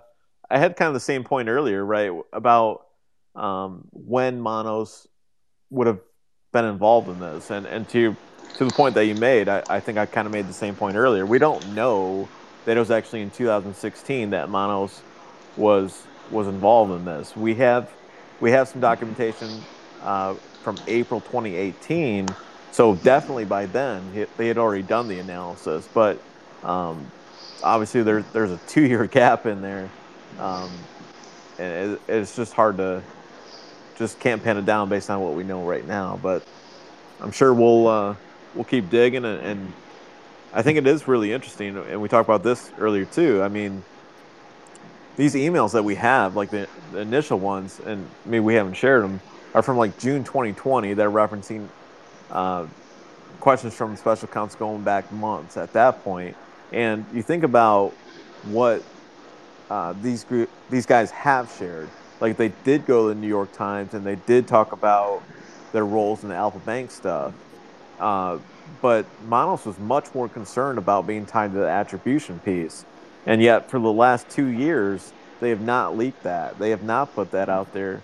Maybe because they didn't feel like there was any type of spin that could be put on it. But, they're definitely not, they're either not trying to get in front of anything anymore, or they didn't feel like they could even get the right amount of spin from the New York Times to kind of put their take out there, I guess. Or they're just worried about their technology being out there or something. But I mean, as long as they don't have access to what their technology is, whatever machine learning crap they're doing, maybe I don't think it's that big of a deal. But yeah, they could be worried about how good that technology is or not. But I have no idea. Hey, Ship, you unmuted. What's up? No, I just I was listening. I'm kind of working and listening at the same time, and you asked me a question, but I'm not sure what the question was. Oh, it's basically like, I mean, obviously you saw the email. Why would, say DeFilippis, he just asked that question, why would DARPA provide you guys those the data or task you to do that attribution? Like, why would DeFilippis even ask that question? Like, I'm assuming that's just normal that an investigator would. I mean, he got a batch of emails probably of Manos, and you'd probably see like what's going on here. So I don't even see it as anything that they might not even be really investigating the hack, really. But I mean, is that just normal prosecutor stuff? Well, it's hard to know the context in which that question was posed, and as right. I think as Manos characterized it in the email, it was along the lines of, did you think it was normal or did you think it was proper, or something like that. I can't remember the exact words for the Department of Defense to ask you to do that. Wasn't that the characterization generally? Right. Basically. Okay, and so, which I don't think Manos is the greatest at probably relaying a conversation between him and a prosecutor, but let's say that's what happened. Sure, that that's his characterization as he came out of the room, probably shaken by the questioning. Because sometimes you start these kinds of interviews, and the prosecutor knows that they've got some sharp questions to ask that catch the subject completely by surprise, and then put the subject on their heels. That's kind of what you're aiming for a little bit, to catch the subject off guard and, get an unguarded answer before they realize, what they've just provided. So it doesn't sound to me like that's the kind of question that is part of a long string of questions on a particular topic. It's like, it would have to come in the context of, well, what work were you doing for DARPA that was just sort of in the ordinary course, and then this request kind of comes out of left field? What you're doing for DARPA doesn't have anything to do with Guccifer, and then you're asked to try to identify who Guccifer is. That isn't that why did I guess my characterization about prosecutor is, why didn't you think that was kind of unusual? Georgia Tech's working under some kind of contract, and this seems to be outside the bounds of that contract. Is it the general practice just to do whatever you're asked, whether it's related to the contract or not? And you didn't have no sort of flag went up that maybe you shouldn't respond to this request from DARPA? That's kind of speculating about the nature of how that kind of question might be posed in that manner might come about, and then maybe doesn't go any further. We don't know what Manos' answer was. Maybe they didn't do anything. Maybe they were asked but didn't do anything. Yeah. My thought is, like, the director of DARPA didn't call up Manos and say, hey, we need you to do this. So who in DARPA told you to do this? Because there's all these incestuous, relationships between DARPA and Georgia Tech and Jaffe and his guys.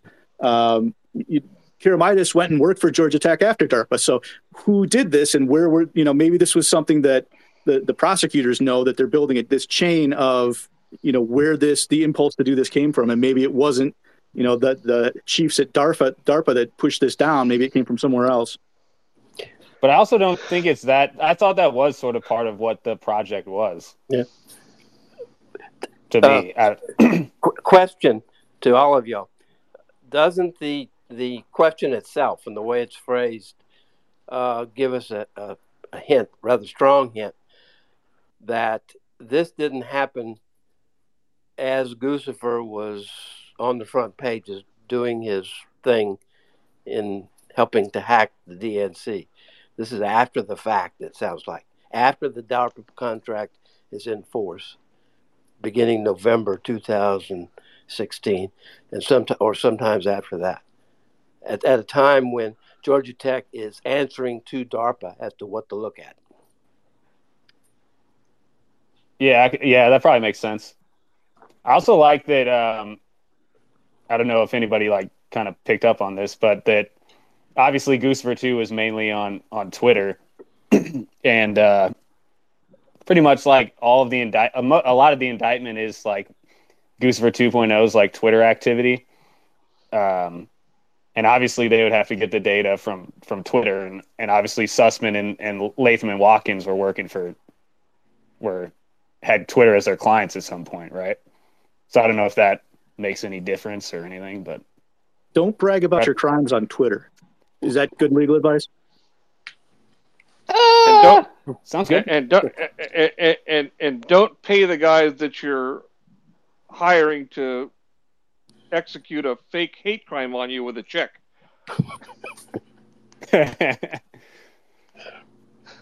Poor Juicy. Well, hey, Ryan, I wanted to just throw one thought in there on the mono stuff with regard to DARPA.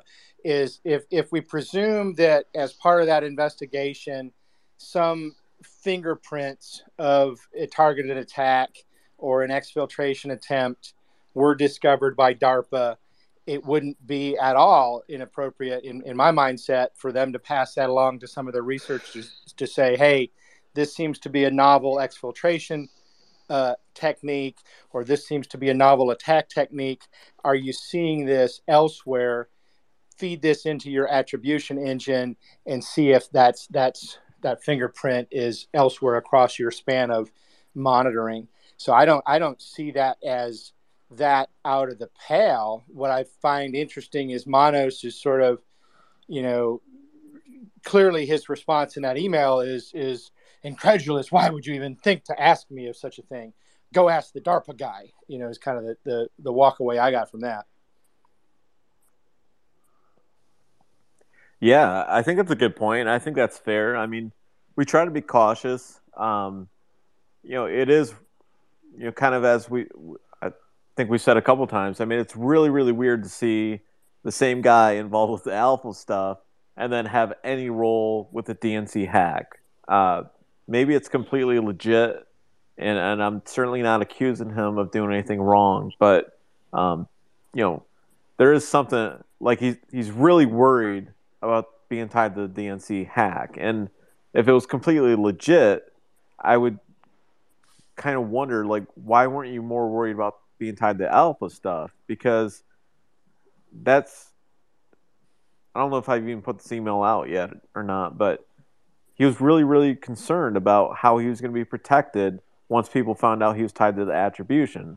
And he really wasn't concerned at all, apparently, about being tied to the fake Alpha communications server. So, if he did everything by the book and, his role was pretty limited, I don't know. I mean, maybe I can understand why you'd be concerned, but, sort of rambling there, I guess. I don't really have a strong point to make other than it is a good point. We can be cautious about what we say and attribute to Manos and his intentions and his actions. But even if he did everything by the book in his mind and by the book, what if he didn't get the good data, right? What if somebody gave him bad data that was already corrupted, and then he did attribution analysis on it, and he did his analysis correctly, but the source information was wrong going in. I mean, there's so many open questions right now, and we need to know the timing, the dates of when he got involved, and we need to know where that data came from and any communications that he was having with, Sussman or Joffe, for the entire duration of his analysis, I think. Yeah, I think that's fair. I always also like to throw the little thinking bubble up every time the DNC quote unquote hack comes up, and sort of ask the question: is there anything in the public domain that's trustworthy that causes us to really believe that that was an actual third party infiltration, exfiltration, traditional quote unquote hack? Because I've always suspected that it was potentially just data exfiltrated from a live backup, which is what really happened to Hillary the first time around when she had her stuff going. So if we just assume the fact that the emails were published meant they were, quote, hacked by a third-party nation state, I think that's a leap that I've yet to see anything in the public domain that I trust that substantiates that. But that might be a squirrel trail we don't need to run down tonight. Yeah, it's interesting. I've not really considered like a backup being involved, but you have more of the technical skills. So anytime you want to share your thoughts on that, I mean, I'd love to hear more about what you think as it relates to the DNC hack. I certainly have a few theories I've been tossing around as it relates to the DNC hack, and I've put this out earlier. I mean, I'm sort of fed up with people that hear false flag operation, they post Seth Rich, and they keep saying Seth Rich, and it's like, this has been run down for 6 years now. There's no evidence that's been developed. There's no information. There's really no reason that they would ever have needed Seth. If they wanted to do a false flag operation, all they really need is like an unmonitored computer, something that is not going to be monitored by CrowdStrike, and then they can, pretty much exfil anything. I mean, especially if there's like contractors and people involved with administrative access, ostensibly to like analyze this hack that's going on, that's easy enough. They just copy it over to a thumb drive or whatever, or I don't know, have the technical knowledge, but as long as it's not monitored by CrowdStrike, and they're going to know that, obviously, there's a lot of different methods, and they don't need a Seth Rich out there. They can take care of it themselves. But yeah, I totally agree that attributing it to that young man is really out there, out on a pretty far limb. Although there is a lot of people that are really invested in that theory, but the reality is it could have been a remote backup, or it could have been an on-site backup. It could have been an insider, could have been whatever. But I suspect that they were doing remote backups as part of a standard disaster recovery technology architecture, and that was hacked or intercepted in some way. So any of the CrowdStrike stuff that's coming back and saying, well, there was evidence of whatever fancy cozy, whatever bear stuff on their network. Well, yeah, that's probably true because, well, those guys are everywhere in reality. But that doesn't mean they're the ones that released it and pushed it out through WikiLeaks. It could have been all sorts of other actors that CrowdStrike would have been able to confuse. Now, again, we're way afield of what I thought was the topic tonight, so I don't mean to get a sidetrack. But I think there's when we start talking about the Manos connection, it could have easily been DARPA coming back and saying, "Hey, but by the way, tell me what you see about this. Is this really valid? Because we're not seeing this." Because nobody's really fully explained that DNC hack. I don't think there's anything that's in the public domain that really is trustworthy. I think that's a great point. I think you made a lot of great points there. I hope you'll speak a little bit more in future chats. I mean, it's good to hear from you. You have the technical knowledge, and definitely that's a big help to us. And I'll make a note of that backup. I think that's really interesting. I'll try to keep that in mind as I start FOIAing more documents and hopefully getting more documents. So, on that point from Matt, there's actually like no evidence that anybody that the Russians transferred the emails or DNC emails or Podesta emails to Assange. Like there's that July whatever Guccifer 2 sent whatever, how many gigs, 2 gigs or whatever to WikiLeaks, but the batch was way more. So it's like there's something going on there where there's not real good evidence that the Russians actually. I mean, even Mueller talks about it that they could have used an intermediary to give it to WikiLeaks, so which is odd. Yes, it is. Max, I don't know if you want to jump in. Go ahead. Just a question. You guys probably went over this years ago. I remember it just kind of dawned on me. The article I recently saw. I remember seeing it before, but never diving into it.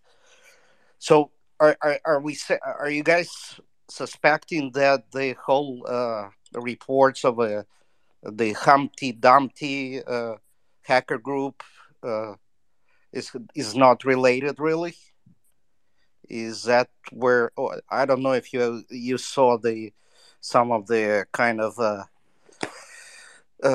articles regarding this outside of the mainstream, obviously. But any That's a thoughts great on it? question. Yeah, I have not looked at that in a while. I feel like we definitely had that thought. We definitely were curious about it, but I think there was something that we looked at that we felt like distinguished it, and it was a little bit of something else. And Fool, I don't know if you're a lot better on that kind of stuff. I don't know if you have any thoughts on that. Well, obviously Humpty Dumpty released a lot of stuff and supposedly were working for the FSB with Mikhailov and all those dudes. To me, like, it's not clear like that DC Leaks and all those and Goosefer 2 and are the same entity. But I know like Humpty Dumpty and Cyberberkut and people like that, groups like that, had the similar like hacked emails as like DC Leaks had.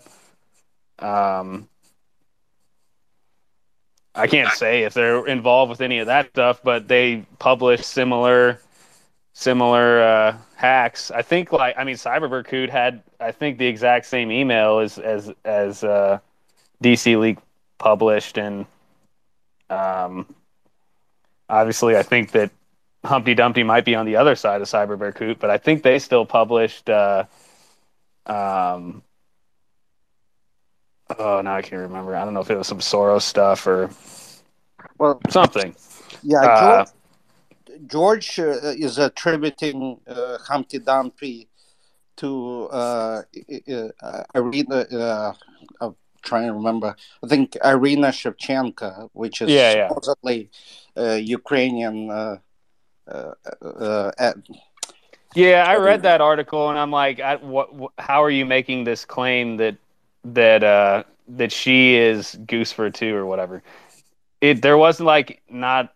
I didn't see like much connective tissue in between that, but he tried to make that claim in his article, but didn't really get it.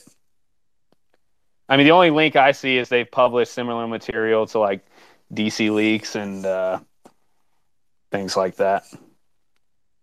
I mean, there's some other stuff like that. The thing is, like, they were hacking a lot of like Russians, like Russian, and I mean, a lot of them weren't even like hackers. They were hired or they were publishing hack material. You know, they were basically like Russian WikiLeaks, and they were publishing emails from like Arkady Dvorkovich or whoever. But there's some crossover there, like with Mikhailov, who supposedly might be some of the source of some of the intelligence that went into the GRU indictment, but that's all speculative. Let me throw something out. Somebody, one of you guys, or somebody in this corner, suggested that Hal Martin was good for Guccifer 2. Did you see that today? Yeah, I mean, like I've done like I mean, that's like, I mean, we'd have to. It's very interesting, like the crossover of what Hal said in some of his like in his I don't even know what you call it, like his confession in court, And then like there's this like crossover between Shadow Brokers, Hal Martin, and Goose for Two that's really weird. And just his like language and basic stuff. I don't know if like Walk of Fire wanted us to throw out this, but we like been talking about this for a long time. I remember That Hal basically like in his he used like code basically in his I don't even know what you call that in court. A stream of consciousness confession. Yeah. He's basically like I'm a APT apt pupil. He's going after and he's like what do you say, like a top predator or whatever. Now put those thoughts side by side with what we found out from Margot today, and in that email from Manos. Yeah. Well, yeah. Is that a connection? Do you have evidence here that it wasn't the DNC hack that Manos was looking at when he was looking at Guccifer, but he's looking at Martin? I think it would be that. Okay, so like, I mean, this is like sort of off topic, but like during that time period of the Hal Martin case, it's basically related to Shadow Brokers. Like, so basically, like in August 2016, like on August 12th, Goose for 2.0 is like kicked off of Twitter, suspended from Twitter. He comes back later. Then August 13th, Shadow Brokers pops up on Twitter and starts dumping all the TAO tools. And then that night, Hal Martin starts like DMing Kaspersky, like I'm going to talk to Nikulin Yevgeny. No, I'm going. I know. I'm going to get there. All right. So that night he starts DMing Kaspersky, and basically is saying like I want to talk to Yevgeny, etc., whatever. And then that goes back into 2017. And these like and Goose for 2.0 and Shadow Brokers kept on getting tied together. Like you'll notice like in January 12th, 2017, like both Shadow Brokers and Goose for 2.0 were dark for a while. And then all of a sudden, January 12th, 2017, they both come online to say like one thing on Twitter, and then they go dark again. Goose for 2.0, dark forever.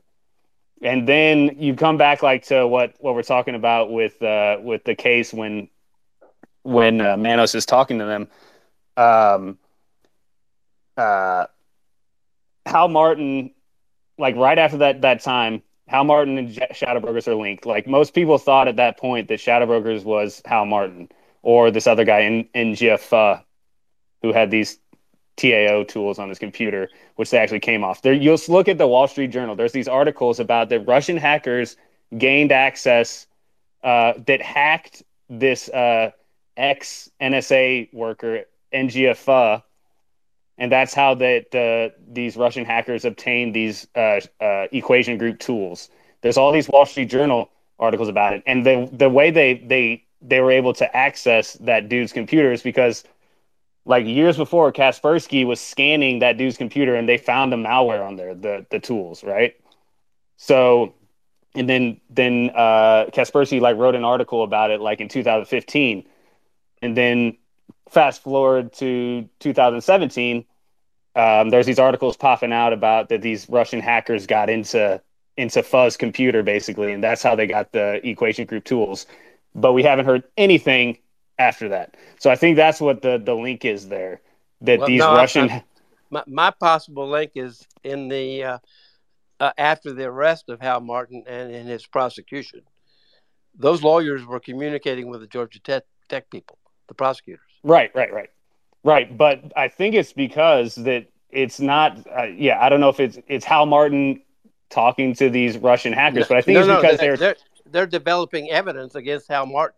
They're doing their thing in the Hal Martin case is part of that thing. Looking at Guccifer too. Right. No. Yeah. Well, that's what I'm trying to say.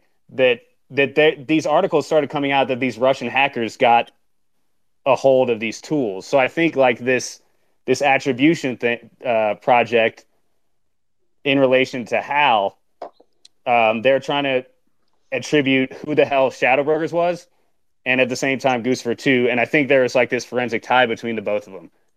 So you have to look at these articles like in 2017 because it's not.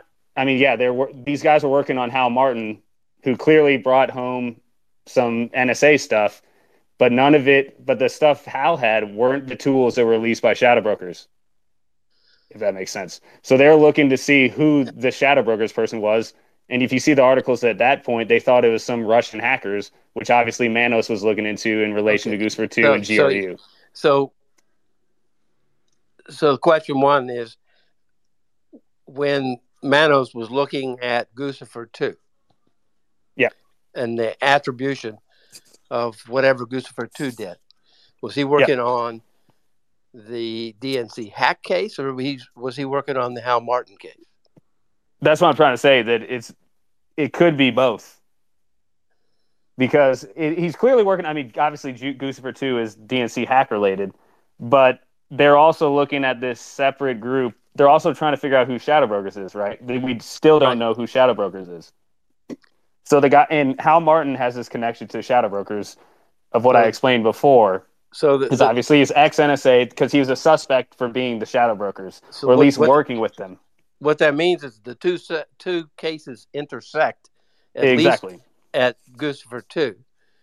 I think so. And so raises an issue is, did Manos come to the same conclusion that CrowdStrike did and Mueller? That what? As to Guccifer 2 being a stand-in for the Russians. I mean, I think they all came to the same conclusion, because I think Manos was involved in the attribution to the GRU 12 officers. Yeah, in the DNC hack, what did he find in as far as Hal Martin was concerned? Well, we don't know. Well, Hal Martin, he was never charged for releasing the Shadow Brokers tools, right? So somebody else is doing that. So that's still to be determined. Okay. And if you look at those articles in 2017, they're basically saying that some Russian hackers got a hold of these tools and then they were leaking them as Shadow Brokers. So that's where I think those guys weren't specifically, well, I mean, they were investigating Hal Martin, but more they're investigating also the Shadow Brokers, because those two are intertwined. Because Hal Martin was a suspect for releasing the Shadow Brokers stuff. Maybe that's what he's nervous about. It could be. Because, I mean, that's what I made like a truth today, that I've always looked at these interconnected thing between Goose for 2.0 and Shadow Brokers. Yeah. And I'm pretty interested in that, but I don't know if you guys were just listening to that. It might have went over some of your guys' head, but it's fun stuff. We're just pulling strings right now. Yeah, basically. There's only two people, major right? ladies man. We know that. There's only two people that know. Hal Martin, self-proclaimed ladies man. Let's just make that clear. He's a hunk. Tell you what. There's only two people that know where that hack material came, or who turned that hack material over to WikiLeaks, right? The person did it, and then Assange and the people he worked with. And that doesn't necessarily mean they know who did the hack. Assange knows where he got it from, right? And I don't think that Assange he hasn't said much, but I think he's only said one thing about it. And that was that it wasn't a state actor. Am I right about that or wrong? I just seem to remember pulling that back. Yep. That he made one not comment. State parties. It was not a state party. And That's that was the only saying, comment he's ever made about it. I would just caution, I am not convinced at all that Assange actually knows who gave him the data. I think it's entirely plausible that he got some anonymous communications, probably got some scuttlebutt that there were some emails out there. Obviously, DC Leaks, I think, was active. So they're contacting this person, I think, on Twitter. There were some messages between WikiLeaks and this person. So I think it's entirely plausible that they just gave him like a secure portal, and this person probably uploaded them securely, and that Assange probably doesn't have any clue who actually gave the files, because if he did, he might have actually gave it up by now to trade for his freedom. So, and that may be right, but you have to look at him as a person and what he's going through right now, and he says that he would never ever do that. And then I look at the other stuff that he's dropped and the things that he's done throughout his career, and I don't think anybody has ever contradicted any one thing that he's done, and he has either hint or outright said that he knows who gave it to him, right? So he'd have to actually be just out and out lying to everybody, and his previous history doesn't seem to go that way. But for something this big, maybe you're right. Maybe it was a secure portal, and he doesn't know exactly, where it came from. I don't think he knows. I mean, he's obviously very eccentric, and I mean, he was like funding stuff to like push it on Seth Rich, which is just horrendous for him to do, to even inflame that at all. Yeah, no, you're right about that. I think that's pretty disgusting on his part, and I admire the extent that he's unless he actually was the source.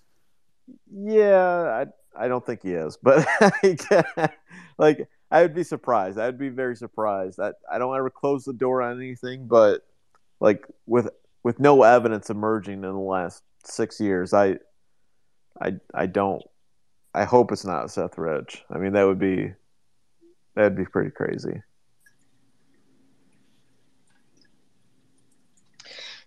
Hey, Ryan, can I say something? Yeah, absolutely. Hey, guys, King and Ship, are you still there?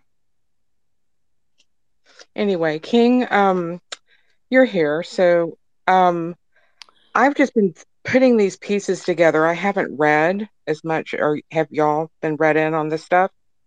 But the DNS cloud server, I'm wondering how long they've been operating, because it sounds like the second hack to me that is suspect. Maybe it wasn't a hack, maybe it was DNS cloud upload. And what the pieces that I'm putting together is it's sort of like screen scraping, or somehow everything gets swept up into that's on the internet, into the DNS cloud, so that they can review it later by whatever contract they have or agreement or search query or assistance that they can provide. I don't know if the government simultaneously goes in and looks at the same time or before or after, or what all of that, how that is. I haven't, of course, got any background on any of that. But my question is, the Jaffe companies, the New Star Packet Forensics, DNS Cloud, I mean, they've been providing this SSL box certificate, fake certificates, SSL certificates for a while now.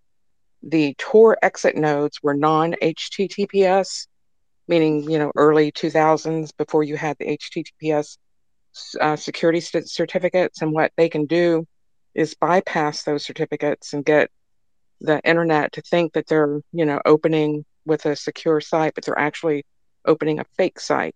And that's how they screen scrape everything. So they're just getting copies of everything, saving it for later. And I'm trying to piece this stuff together. Like, I may be way off, but these are just theories. And I'm just wondering, was the second hack just a DNS cloud upload that they found these attributions from, or that it doesn't matter when they started looking into this, they could have been asked to look at this well after the fact.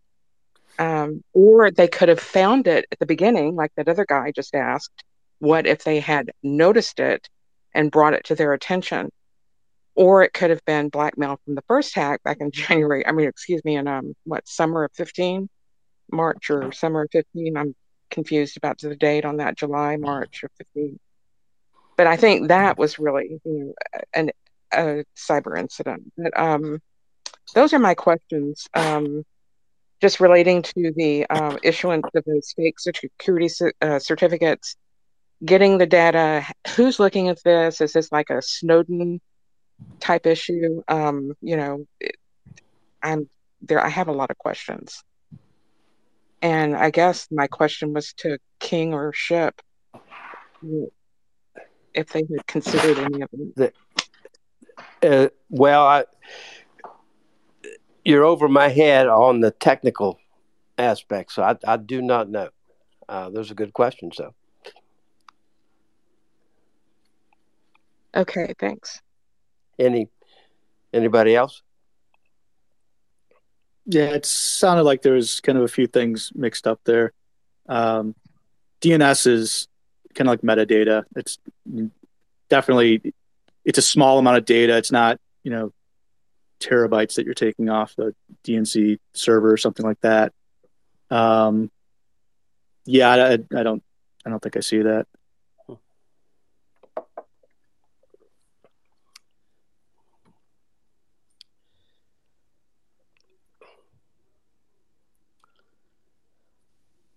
Yeah, I'm not sure that I have much to add to that.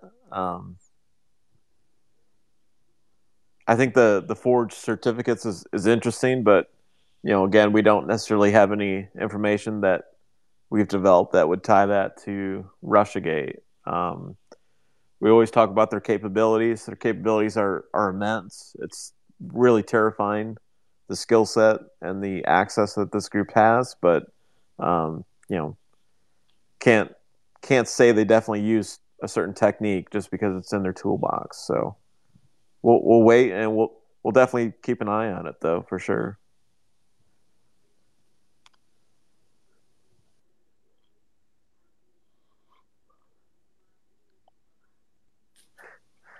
All right. Anybody have anything else? Anybody have any questions? Go ahead and request to speak, or any of our other speakers you want to jump in with any thoughts that you have. Go ahead. I'm kind of stuck on the Humpty Dumpty because some of the things you were talking about, the timing, the 2017, Kaspersky tools, uh, the just I don't know if you read the articles from, I think it's the website is called Intel Today from 2017 about there's multiple articles related to the Humpty Dumpty group. And I think, if I remember correctly, one of the charged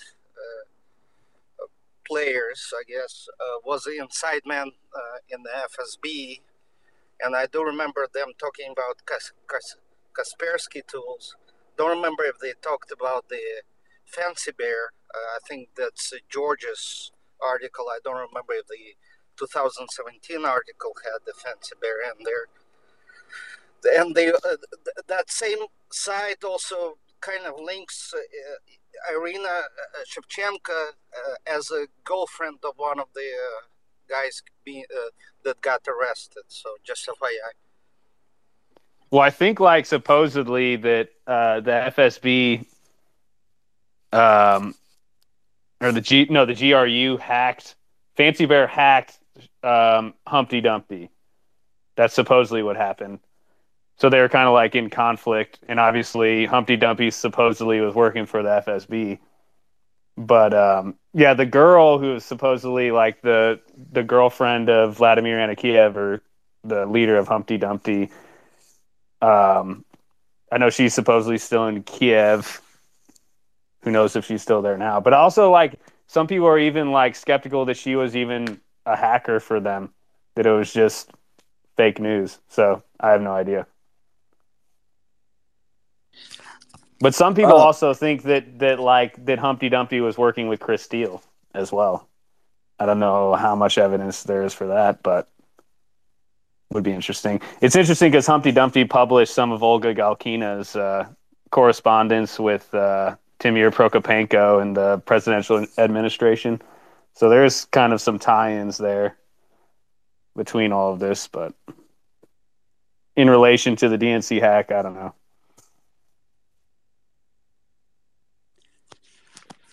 I had a kind of off the wall question. Does anybody think that we'll ever hear any more about Imran A1?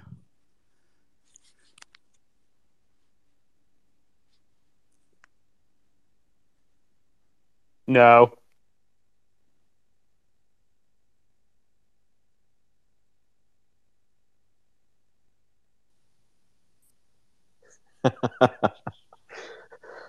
Yeah, sorry, I'd have to defer to Fool on that, and that was pretty concise. Not sure I'm familiar with it, to be honest, but yeah, I defer to Fool on all matters. So, Danielle, did you have anything? Yeah. So I had a question not really related to the DNC part, but more to Crossfire with the investigation. Uh, do we know what other FISA warrants and other surveillance methods were used entirely? Because I think we have the Carter page, and then there was the NSC letters, um, and the early investigation with the Manafort stuff, and I think they were considering a FISA warrant. And then there was for the Dragon part of their investigation. Do we know if any of that stuff was like predicated on any of this Steele information, or if any of that could come back if they were looking at that and stuff in 2017 as like the deadlines near? Yeah, everything is predicated on the Steele dossier. So when they opened up Crossfire Hurricane, they actually opened up 4 sub investigations. Now, they actually already had like the Carter page one open. That was actually open in April, and they'd kind of talked to him for a few years. Manafort, they actually had something on him a little bit. I think it was like January. They were kind of interested in him. So there's always some allegations out there, but they never went anywhere until they got the Steele dossier. And the Steele dossier perforated everything. I mean, there's pieces in there, and I kind of consider the Black Book and Manafort's case as part of Steele's work. Now, that hasn't been proven yet, but it's like a fake Black Book ledger of all these supposed payments and stuff. So it is fabrication, and exactly who fabricated it is still up in the air. But so they took that fake ledger and they used that piece of evidence to obtain warrants and basically ultimately prosecute Manafort. So that was a real problem. General Flynn. So not a whole lot there to actually work with, but that was actually based on Stefan Halper and some allegations that apparently he made, and mostly, and this is part of why it's so ridiculous, it was basically all centered around the fact that General Flynn sat next to Vladimir Putin in December 2015, I believe, at like a lunch or whatever. Like that was basically it, and that was enough to open an investigation on him. And then The stroke Papadopoulos, EC, that EC was ridiculously weak. It was so terrible. Yeah. So the other two, as we know, Carter Page, just absolute garbage. Everything was a dossier there. Papadopoulos, I mean, they never really did all that much against him. But who is the target of Dragon? Do you know? That's Flynn. That is. Oh, that was Flynn? The Flynn one. Yeah. No, Dragon is Carter Page. Flynn was Razor. Oh, all right. Flynn's Razor. Okay. That's right. Oh, yeah, Flynn was Razor. Yeah. Okay. Page had a FISA. According to Horowitz, that was the only FISA warrant they got. Yeah, because Manafort had a criminal investigation open on him in January 12th, 2016. Then Page had the CI investigation in April, and then that was Dragon, and then that got shifted over to Crossfire Hurricane in early August. And then they opened up the Manafort Fury or whatever investigation. Man, counterintelligence investigation to be on top of the criminal investigation. If they didn't have that Manafort stuff, like, they wouldn't have had anything. Like, anything. Even though they didn't have anything to begin with. But either because, they had the crimes he committed allegedly or the money stuff. But that really kind of, I guess, solidified it for them. Like, that was their kind of, basis to go off of. Well, he shouldn't have been on the campaign. I don't understand how he didn't already have a counterintelligence investigation if they're investigating for that. If he was in contact. Yeah, Jeff Carlson tweeted something today saying, how did Chalupa know in January of 2016 that Paul Manafort was going to be involved in the election? That's Yeah, one of the that was unanswered like questions. they were doing this research before he was even the chair, like on the campaign. Like I was reading like the article on Real Clear Investigations. This was all happening before he was even on the campaign. Exactly. That was my, like, all right, maybe it's a wacky thought, but was Manafort sort of positioned or pushed somehow because they knew they had dirt on him from the Ukraine angles that they could get to him or they could use him to poison Trump? I mean, maybe they sort of, someone on the inside of the Trump campaign or someone else managed to like just get him front and center and hire this guy. He's great. Well, it's weird because like I don't even think that's like Roger Stone was like a friend with him. I think like since like his childhood, and then Tom Barrack, uh, Trump's like old friend, they both suggested him. So I don't even think it was that. I think they just knew that he was going to be on the campaign, probably. Yeah, it just seemed early, but Yeah. also don't listen to Dawson's theory that Manafort and Chalupa were working together to take Trump down. Oh yeah, that's the one. That's what I'm happened. not into Dawson's. That's the Parm Patriot. Oh my god! I bet Hunter Biden was in like on it too. Some regular stuff, like the stuff that like I see from you guys, and then the next tweet's just the thread on. Oh my god, they were listening to the White House. Parm Patriot, baby. Hunter Biden. He's the one we've been waiting for. He's going to save the day.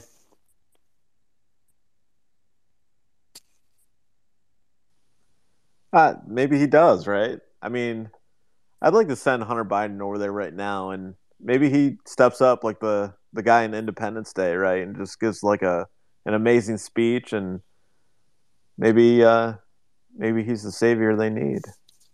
He just like gets foot jobs from all the Russian soldiers and just until they all just die of heart attacks.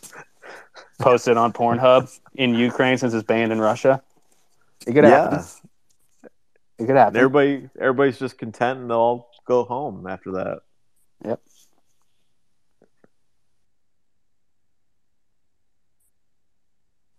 Did that Thomas guy have a question? Was he already on? I can't tell who's talking. Like my app's messed up, so it never shows who's actually speaking. So I just know people's voices.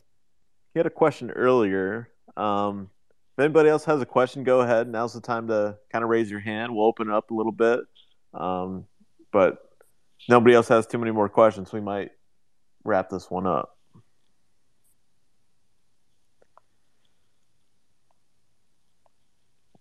While we're waiting, if anybody does have a question, few people have asked. So there is going to be a website coming.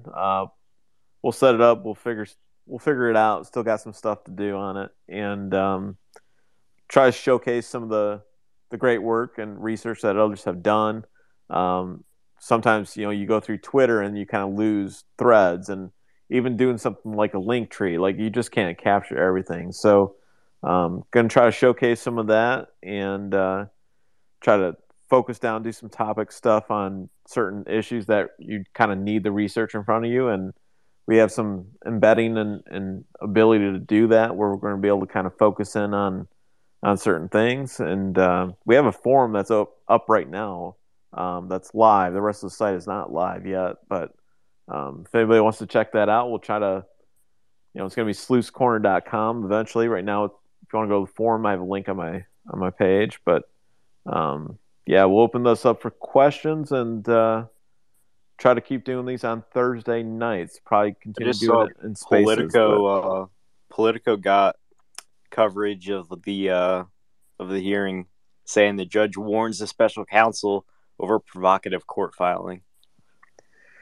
Yeah, I saw his quote. That was garbage. Like it. I mean, it wasn't even that much of a warning. He was just like, "Hey, just realize that some people are going to take this out of context." Basically, I didn't see that. Is that a big deal at all?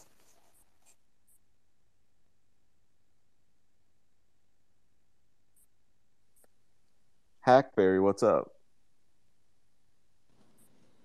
Well, I was wondering thank you, Ryan, if Fool could maybe walk me backwards and see if we could understand maybe where the stuff about Guccifer 2 plus shadow brokers came from. Now once you guys started talking about it, I was like, wait a minute, I think I might have heard that pop up way back, like 17 or 18. Am I off? What? I mean, no, you're not off. Okay. I mean, like the idea was, I mean, some people were always saying that the shadow brokers are Russian hackers or related to. They call I don't know. everything I can't. that. Yeah, I mean, I can't remember if they were saying, "Oh, it's GRU again," that it's this APT-28 or whatever. Yeah, and But source, I think, probably was really kind of my, like, what I'm really interested in, I think. Like the what? the source of it, where it came from. The source of them being tied together? Yeah, was it like, I'm just generally, was it I can't even remember, but like, I mean, Marcy wrote about this, like that um, that she heard there's a forensic tie between these two entities. And I mean, already out there, they were saying that, oh yeah, the Shadow Brokers was.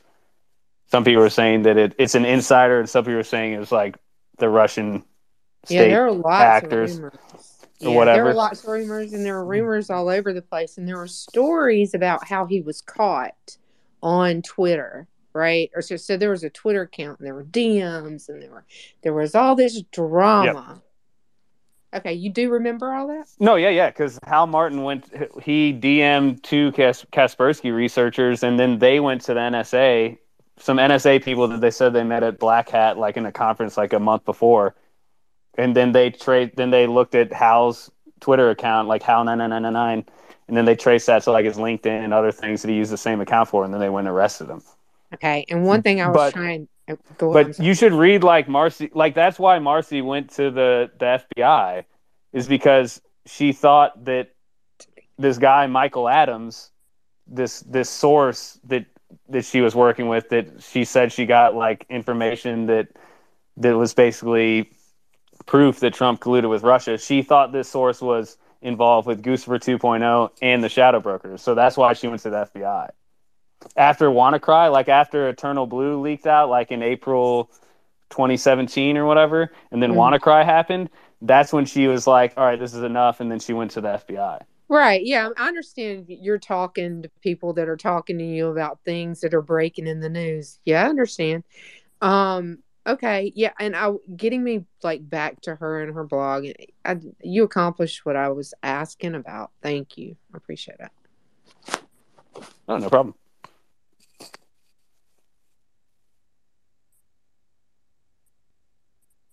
But to go forward with like on that, I think that the prosecutors thought potentially that, like I was saying with those articles, that they thought that these Guccifer 2 and Shadow Brokers could be the same person because they're tying the Shadow Brokers to Russian hackers and stuff like that. So they thought they might be the same entity. Yeah, I mean, I guess there's a million different ways. Which it could be. I don't know.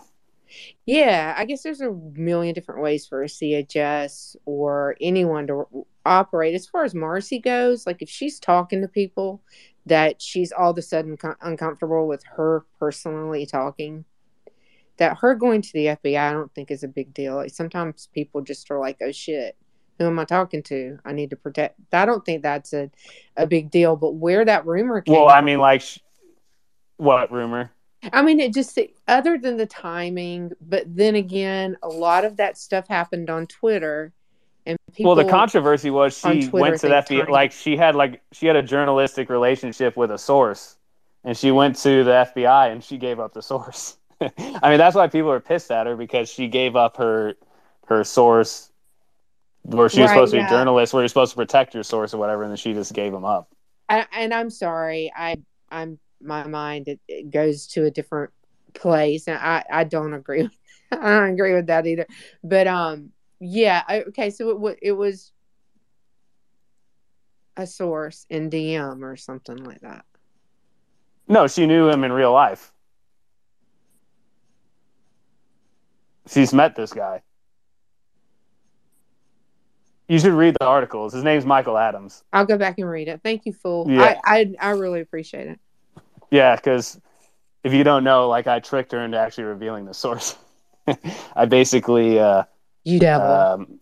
I socially engineered her into actually revealing who this source is, which I don't like to do that often, but I wanted to figure out Yeah, who it well, was. So I appreciate it. I even though me and appreciate Marcy is still good, me and Marcy is still cool, so it's all good. But I appreciate the pain I with use which some you I admitted use it. some hacking tactics in the way I do it, but I so appreciate the pain that it took you to kind of say that you did that, because plenty of people would brag about that and be real proud of it instead of the way that you said that you did it. But I mean, sometimes it has to be done, and some things need to be known, and I understand that. I mean, you well, I can't actually people. I actually can't believe it worked the way I did it, to be honest. But still love you, Um, Marcy.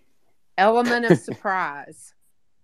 She didn't expect it coming from you anyway, right? I mean, it's like underestimating people.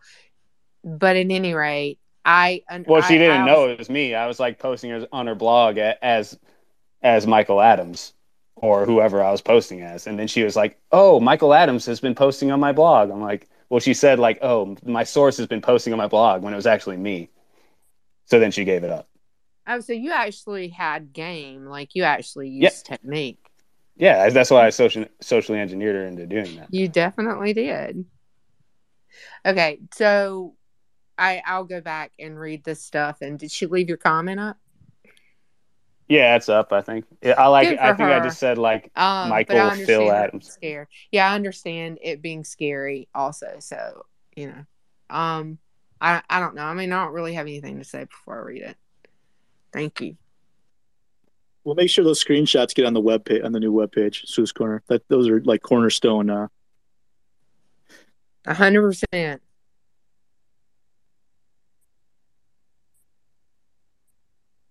That's not something that you can't. That's not something you leave off the website. Must include that. Actually, that like even like till this day, that was like maybe my favorite thing I've ever done on Twitter, to be honest. Just because I thought it was pretty funny that it worked, but Can't really compete with that. The best thing I ever did was send some guy a pizza. So Eric something, I forget his name. Good guy. yeah, good guy. Good guy. Anybody have anything else? Any questions or anything out there? Otherwise, I'll probably wrap this one up. Oh, hey, fool! I was before you got on. Maybe you had more conversation with the guy and you don't want to talk about it, but I got retweeted today that dude from last year, Mr. Smith or whatever it was, that like came out and said, "Oh yeah, I know a guy that knows Jaffe, and he was on to they were working with the DNC hack the whole time, and it would seem like totally that guy knew something because he was ahead of the game." Is that something you can talk about? Yeah, sure. I mean, yeah, I've been in contact with him since then. He's gave me other information that checks out. So yeah, after that happened, I like said something on Twitter like Mr. Smith reach out like to my email or something like that, or maybe I did it on Substack. I can't remember. But then he emailed me. Then he's given me other stuff, which checked out and worked. And I don't know, maybe one day you'll figure you'll know what that was. And that's all I can say. I mean, yeah, it seems like he obviously was working with these people. I don't know who it is, but he's If right. I can interject, That's all I know. John And Smith. what's that? John Smith is used by a lot of anons. It's kind of like Guy Fawkes. Well, it's Mr. Smith from the Matrix. Basically, was his Right. pseudonym. Yeah, just like Wick. Yep. Yeah, Like so John Wick. I would assume anon, or somebody from the dark corners of the internet. I mean, this guy isn't. He just worked with Jaffe and people before. He was at New Star, I guess. But he's given me other information that definitely checked out, and cool guy. Or at least maybe he worked at New Star. I don't know. He worked with Jaffe. Actually, I'm not positive he worked at New Star. I think there's no telling. I think he could be from any of Joffe's lives, But Well, he could have good worked on like dude giving Config you info. or any of those other things, or I mean, all those guys collaborate. So It's just funny because there's these breadcrumbs, like the weaponized autism blog. There's just a few that at the time, we're all like, there's got to be something there. And maybe you guys even, knew right away there was more to it. And then, years later, all of a sudden it's panning out. And it's like, yeah, that's exactly what this guy was saying. no, yeah, like the weaponized autism guy was definitely on point, and he was on point about like, remember I got that other email that was anonymous, and they're like, Yeah. this thing that And happened in 2016 is the floor, but this other thing, did he send these videos about Stuxnet? And then he's and like, the other articles like on weaponized autism are even more interesting. And I think I might be figuring out. I think like we might know what that is, but the other account has been working on that. I don't know if he's ever going to release it, but maybe it has to make a comeback about that, because actually now I know why it's related to Alpha Bank and this crap, which is interesting. oh, we got to find out about that. I've racked my head over every piece of that same blog for so long. same guys. It's weird. It's really weird. Which like, and then like you go forward, like actually this is like the coolest project ever, which he should actually, he's not in here, is he? He's definitely not in here. That guy's like we'll like talk and stuff, and then like we go on these like projects. I'm like, all right, you gonna tweet anything about it? And then never happens. No, great. Eventually he will at some point. Because I remember like we were talking like last week, and he's like, all right, yeah, I'll do it on Saturday or whatever. Nothing Well, look, yet. we're gonna write a book about this whole thing someday, right? When all these prosecutions happen, everyone's in jail, and we all want to go on the circuit and be on Ellen or whatever the show is now.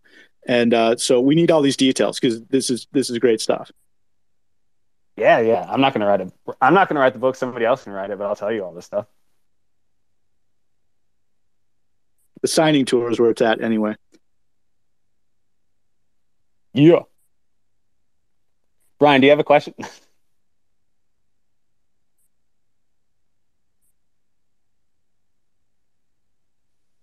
No, I'm just messing around. Noise.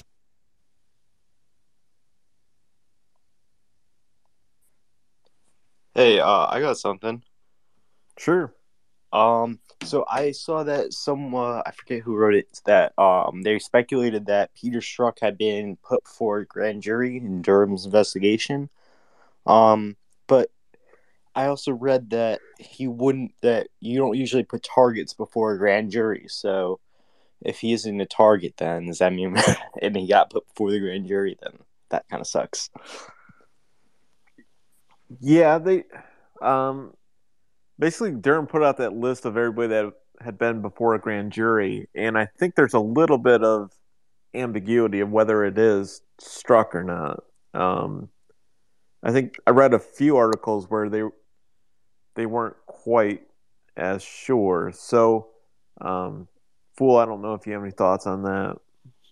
Well, yeah. So, like, I mean, in the counterintelligence division, there's obviously multiple deputy assistant directors. So, I mean, a lot of people jump to the conclusion that it was Strzok, but I'm not sure if Strzok was even overseeing that Alpha case. So, it might not have been him. It's whoever was overseeing the Alpha case, which I don't think Strzok probably was, because he was probably pretty busy on Crossfire Hurricane. Well, Strzok did say he had a small role in the Alpha stuff. He had some type of role when Sussman brought it into Baker and the dissemination of that information. So I think that's the tie-in of why people are assuming it's Strzok. But to your point, I mean, beyond that, I thought we don't have much.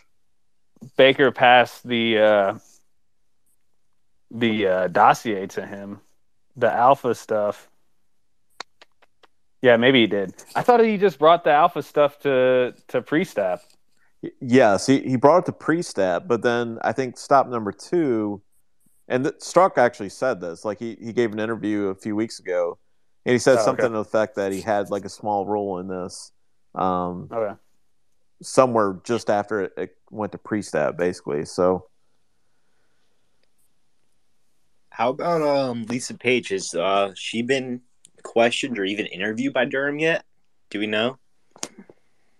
No, I mean, there's nothing in the record. I have seen interviews where, I think Kash Patel even or somebody like that was kind of suggesting like, okay, well, Durham's going to give immunity to Lisa Page and Peter Strzok, and they're going to be like the key witnesses. And that, I don't think we've seen any evidence of that. And after all that speculation came out, Strzok went on TV and just like was torching the whole investigation and stuff, and in a manner that I don't think a witness would have done. Like, I don't think Durham would have like allowed that. So, no, I don't think they're witnesses, and I don't know. I don't think we have any information on that. Gotcha. Thank you. Yep.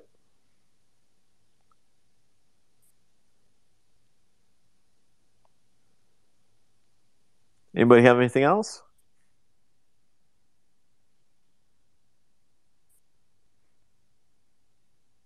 Ryan, do I get a prize for being the first person to sign up? Yes. As soon as we figure out T-shirts and mugs and stuff, we'll send you something. So excited. There you go.